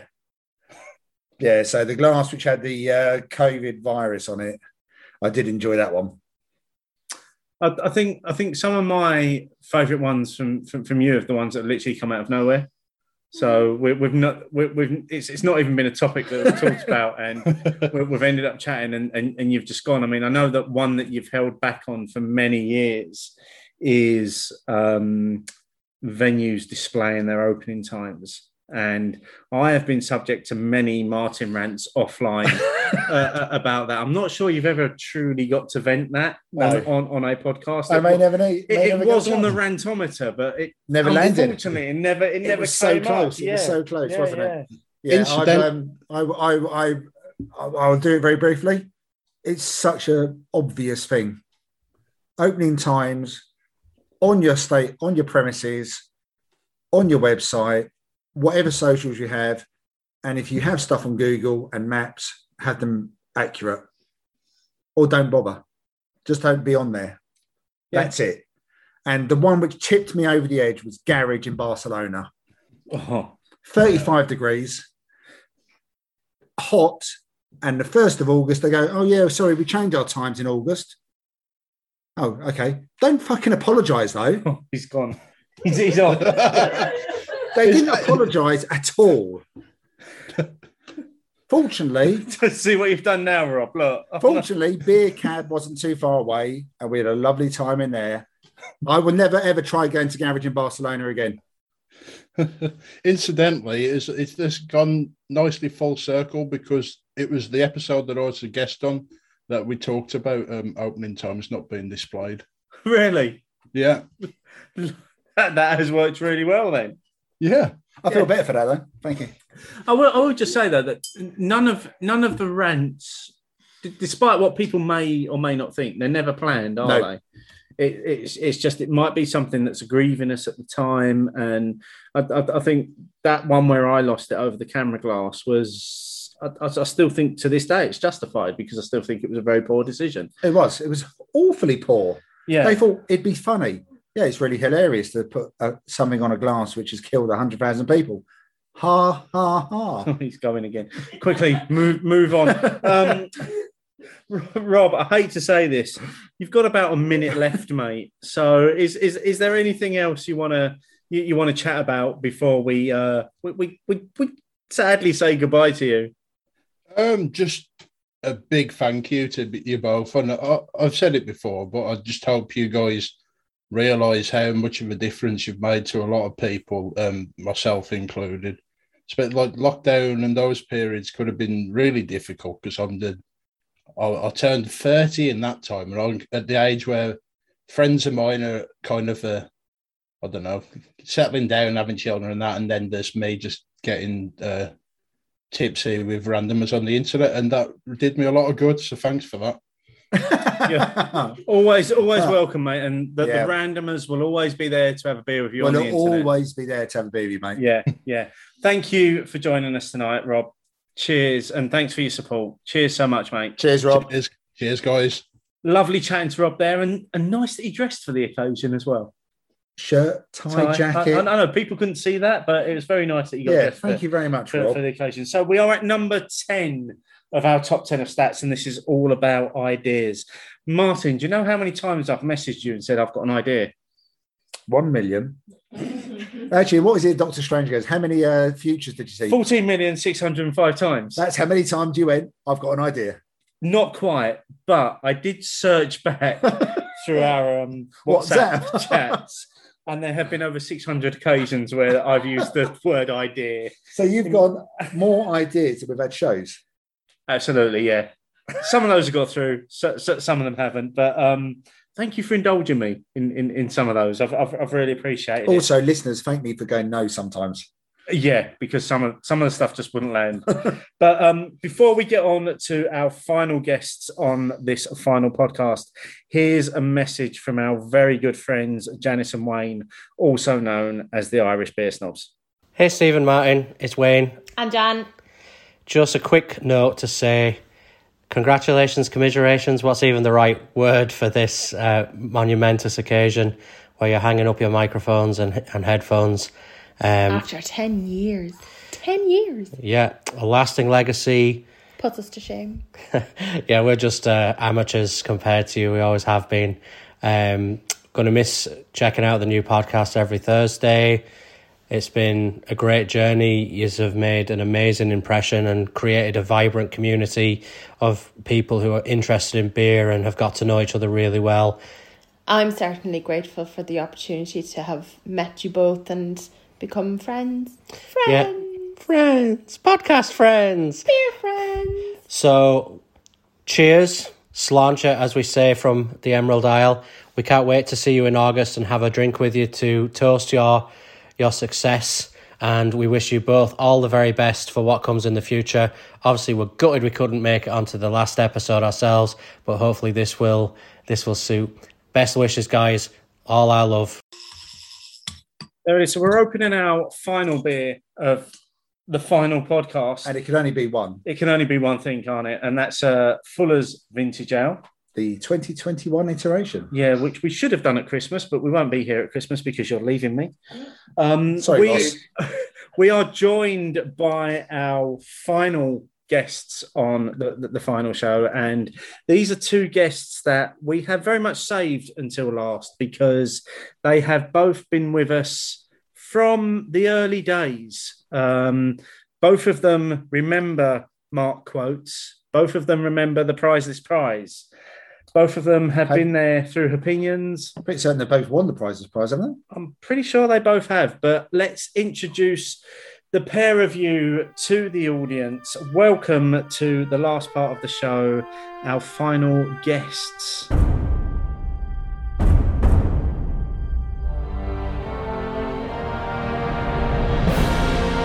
Good evening. Very much.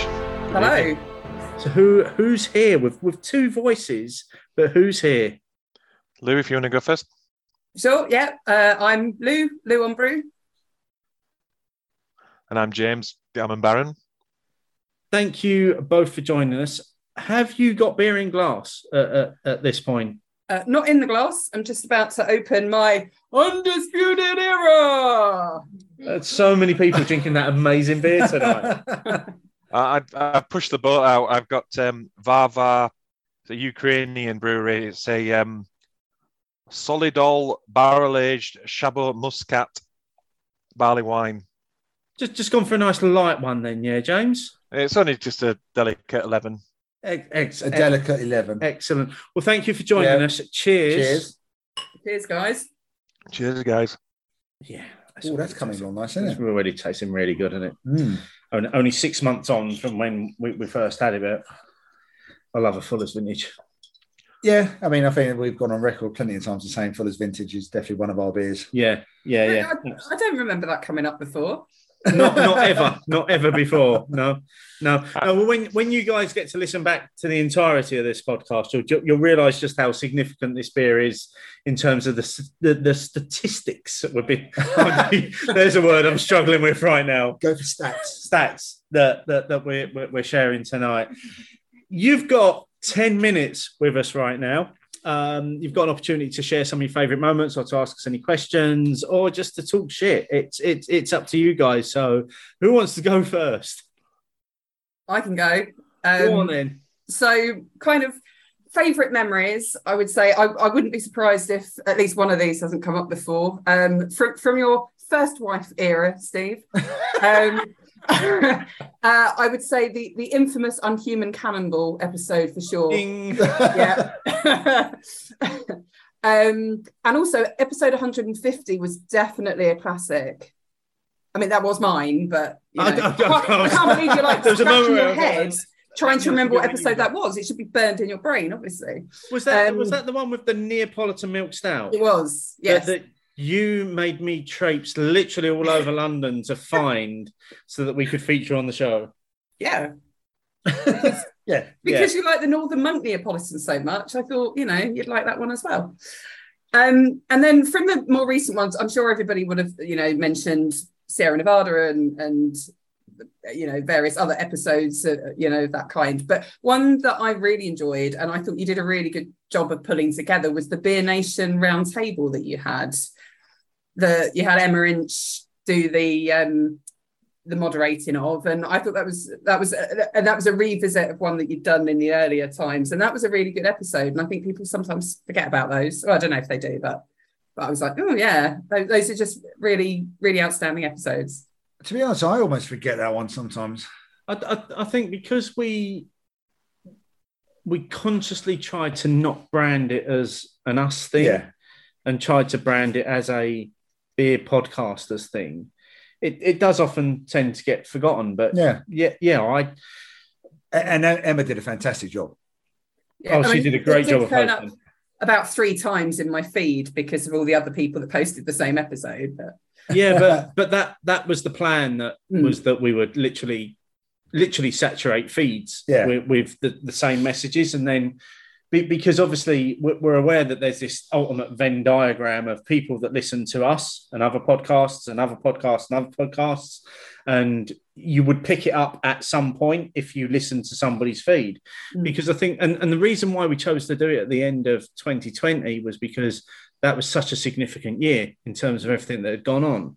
And we had a long chat about it, didn't we, in terms of whether we should do it. And I think ultimately we came to the view that if we don't mark this year, then we've done something wrong. Yeah, because this needs to be a place in time. It was a point in time. Yeah. And I think it actually went really well. And because of the time we were in, the actual ability for us all to get together was easier because of Zoom. We did all have the ability to connect electronically. We all had a laptops. We all could do it. So you didn't have to do what you had done previously with Mark and Beer Nation in 2015, which was actually find a venue, find a time when you could all meet up. So yes, it was easier, but still, it was still a challenge just to find that one Saturday afternoon when we were all free. Yeah, and I think we got most people. I think there was only one person in the end that couldn't make it, but in terms of us all making it, we were all there. Yeah, and I think.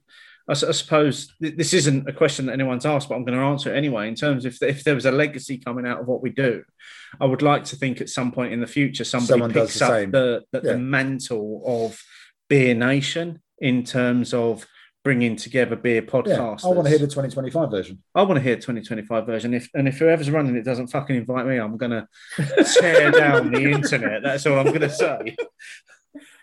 It would be all about Milds. Oh, don't. We've been there and done that already, James. James, have you got anything you'd like to share with us, mate? Milds. Apart from Milds.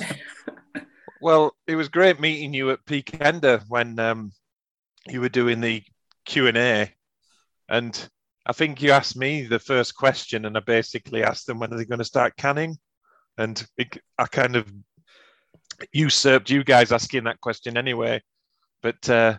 Yeah, it was just funny seeing how much Thornbridge now is in tins and so ubiquitous everywhere. It's like the go-to beer. I don't know how many tons of aluminium recycling I've done because of them, but seeing you at Peakender was great. Yeah, no, I think we were chatting about this earlier again as well in terms of that Peakender show and making sure that it was still our show, but trying to, because Opinions has always been very audience led and about engagement, and it's how do you translate that to a live show? And so we literally had to line up a few people to ask those first few questions. And James, we will always remain grateful for you agreeing to ask that first question, because if without the first question, there isn't a second question and the ball doesn't get rolling. So it was, and that was a great experience for us as well, wasn't it? Yeah, it was a real learning curve doing it, and both the Simons are very chatty. Obviously, Rob from Thornbridge is definitely a harder nut to crack. So having him there live, but once you get him talking, he's good. The can question was very good, and at the time, I think we had started to hear that they might, hadn't we? Yeah. But it still wasn't a definite. And before that, they were definitely, no, we're not doing cans. So yeah, it was quite a little moment in time again where asking Thornbridge that question when cans was starting to be rolled out, but there was still a lot of resistance about having them. So yeah, and we were definitely very grateful. We had some friends in the crowd, James. So thank you very much for that. But is there anything you want to ask us? You are the last two guests. Yeah, this is it now. There's nothing else after you guys, apart from a massive hangover tomorrow. I've got a question. If you could bring back one beer, what would it be? Ooh, bring back. Oh, I know this, and it's probably a bit of a niche one, probably a bit of a location one as well. One of the beers that really, really ticked a lot of boxes for me early on in my beer journey was a beer by Adnams called East Green, which was it was a pale ale that they had brewed to commemorate how carbon neutral that they were. And it was just incredible. And I remember searching it out high and low. And when we started getting friendly with Fergus and Adnams, the amount of times I've petitioned for that beer to come back and been told, no, it's never going to happen. I've finally accepted that it won't come back, but I would love to see that particular beer come back. And obviously, being where I am in life right now, I would love to try a cask version of it as well, because I only ever got to try the bottled version of it. I'm trying to think. I'm stumped by that at the moment. I might have to think about it. So Lou might have to ask her question while I'm still thinking about the beer I want to bring back. Yeah, I'm not sure I'd be able to answer that question either. That is a really tricky one. My question is more of a reflection question. So if you could go back and visit yourself at the start of your podcasting journey, what advice would you give yourself? What do you wish you knew then that you know now? Poor. I mean, you started your podcasting journey 4 years before me. I did. Care less about what others think and just do you. Just do what you want to do. I think I've learned that last part over the last couple of years in particular, that actually I'm just on this journey now, drinking and enjoying things that I want to enjoy. I don't care what others are drinking. I don't care where the scene's going. But yeah, I think early on, I worried so much about what others were thinking about what we were doing without actually realizing how much people were actually enjoying what we were doing. So yeah, that would be me. Now you've got two things to think about. I know. It's tricky at the end of the evening. I think in respect to that question, Lou, I probably came in a slightly better place because Steve and Mark have been doing it for 4 years and I was a listener. So I'd been listening to what they were doing. But I suppose there is an element of what Steve said as well, that it was very easy to get swept up with what people might have expected us to say. Even though I think we've been very true to ourselves and been very honest, but you're still very careful, perhaps. I also think that we found our voice as a partnership as we grew as well. Mm-hmm. And I think that sort of came about. And I was also very conscious about wanting to be different to Mark because there was already that audience. There was always that camaraderie. There was a friendship for Steve and Mark. So I needed to be not Mark, but not Mark in the wrong way as well. So I think there was a little element of that. But yeah, I would definitely have maybe become a bit more me quicker, if that makes sense. And I'm conscious of the fact that I haven't answered Gavin Barron's question. I might actually go back to an answer I gave before about going back in time. Watney's Red Barrel. I really want to taste Watney's Red Barrel to find out still if it was as shit as everyone said it was.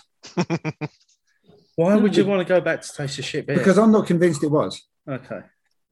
There's a little bit of me which doesn't think it completely was, especially when it first came out. Maybe it changed when they doctored the recipe and tried to make it mass market. I reckon the first time they brought it out, it wasn't. So I would like to taste that. And I've mentioned it twice tonight now. I've got a real fascination with it. And also growing up above and off license, we used to have the Watley's Party 7. And they used to fascinate me. So I think I've got that little bit of nostalgia as well. So that's what I'd bring back. Thanks for the tough questions after 3 hours of drinking. Yeah, that's just what we need right now. I just want to take this moment to say to the pair of you, because you have been with us as listeners, supporters, friends, fans for a long time. I know you've both been there, not maybe since the very beginning, but since close to the beginning. So thank you for sharing this journey with us, and thank you for coming on tonight and having a beer with us and helping us to say goodbye. We really appreciate you spending some time with us, and I'm sure that there will be many beers together in the future with you both. Bloody Thank well you better be. so much. Yeah. Thank you very much. So cheers. Cheers. Thank you Cheers. so much. Thank you. Just thank you for 10 years of entertainment. You know, we've all taken this beer journey together. So you've ticked all the boxes. So thanks, boys. Really appreciate it. Thank you very much. Thanks, Lou. Cheers, guys. Cheers. Just before we finished, we've got one final message that was sent through to us, and this is from another long-term friend of the show, someone that's often challenged us as well in terms Very of our much so. thinking and helped shape the direction of where we go as a podcast, and someone that very much likes sitting in the dark as well. So here's a message from Mark Johnson. This is Mark Johnson, long-time listener, sometimes contributor.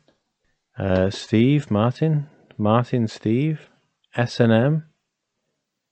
I feel like I'm giving a unrehearsed best man speech here to your wedding, but okay, we'll see how we go.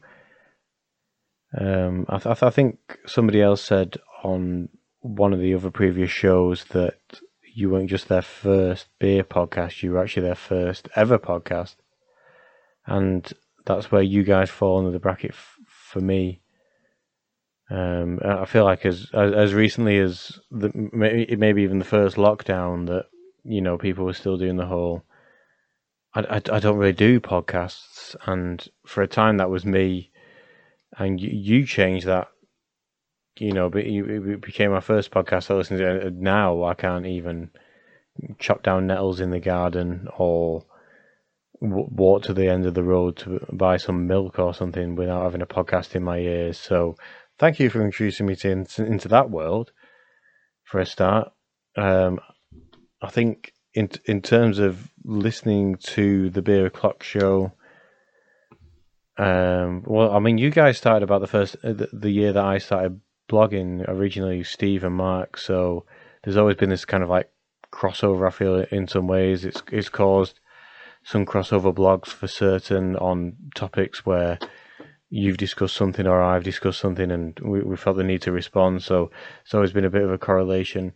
In terms of listening, I mean, I think I tried possibly in the early days, it wasn't, not because of the show, but it wasn't for me because podcasting as a format wasn't, and I think I actually looked it up. I think it was the Beer O'Clock show 130 where you were discussing beer advent calendars, where I first sat through a show and found that I really enjoyed it, but I was listening out for my own comment that I knew that I made on social media for narcissistic reasons, as they always are. But I mean, but that's also the thing that in every iteration of the show, that crowd involvement has been so important, that's what gets draws listeners in, but then it makes them stay at the same time.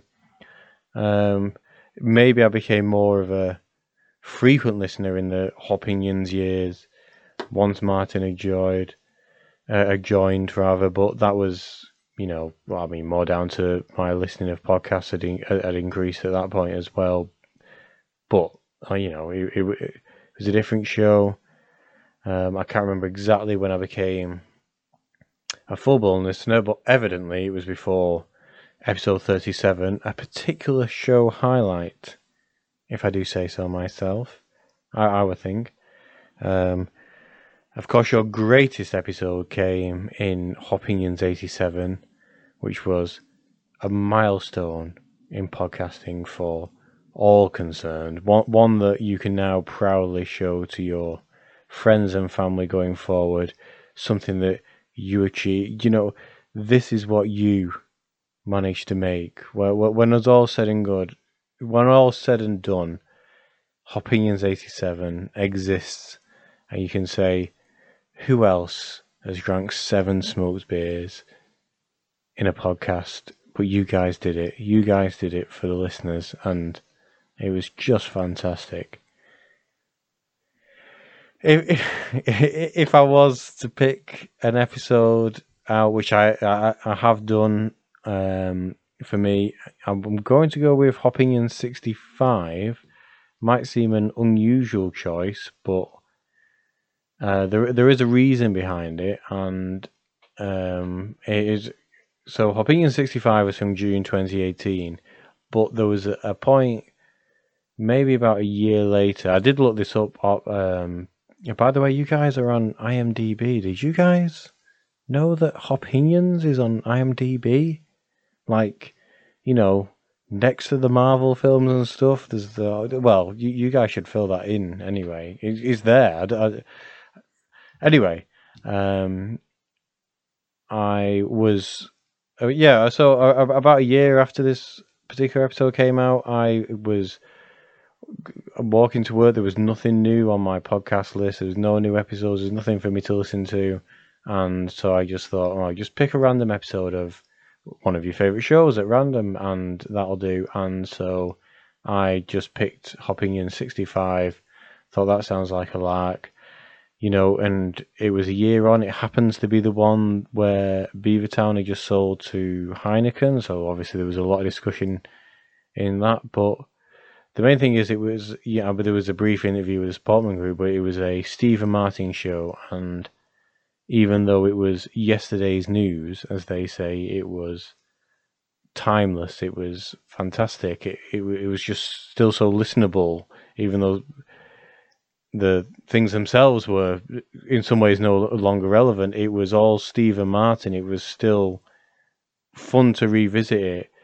And I think that summed up everything that I liked about the Stephen Martin shows, you know, just on their own. Why the podcast worked for so long is that it's just so damn listenable. So yeah, I'm gonna put that forward too as one of my favorite episodes.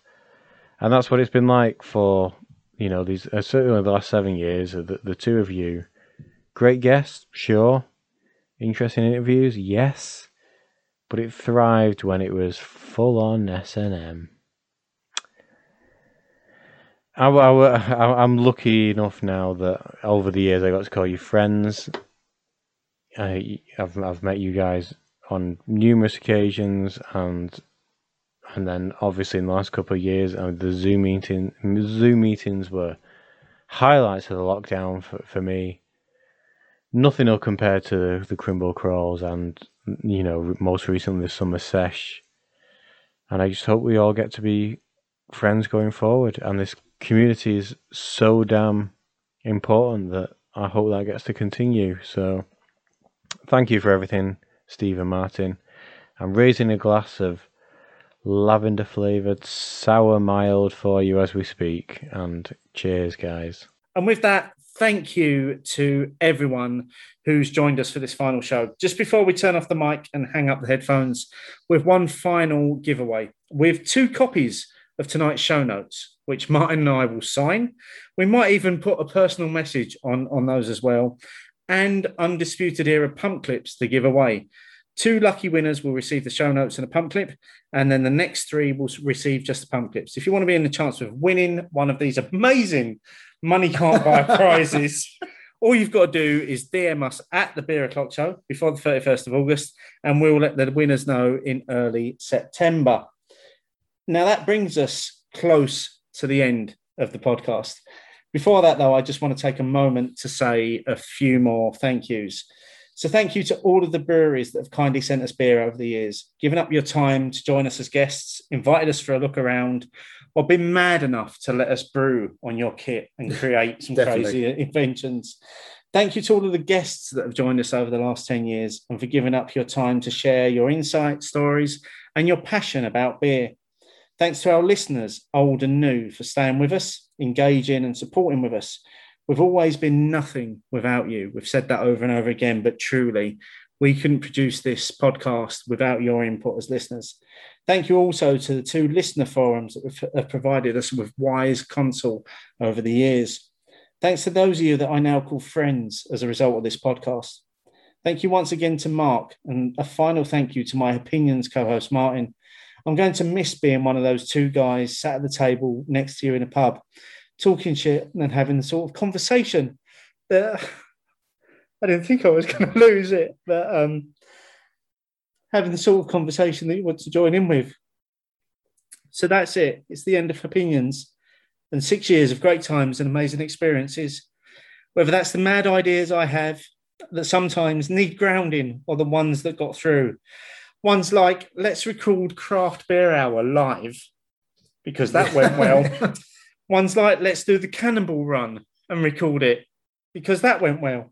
I'm going to miss the messed up segments, the re-recordings, drinking until the early hours on a Monday evening, drinking until the early hours in a goth metal horror club in Prague, or drinking after hours in a pub in Dublin, where we came up with that idea of let's watch our favourite films, drink a few beers and nerd out. Our listeners will, of course, love that. It's been a journey, mate, and I've loved every step of it, and I'm glad I took it with you. And with that, it brings to an end 10 years of the Beer O'Clock Show producing podcasts. But that's only for now. Cheers. Cheers.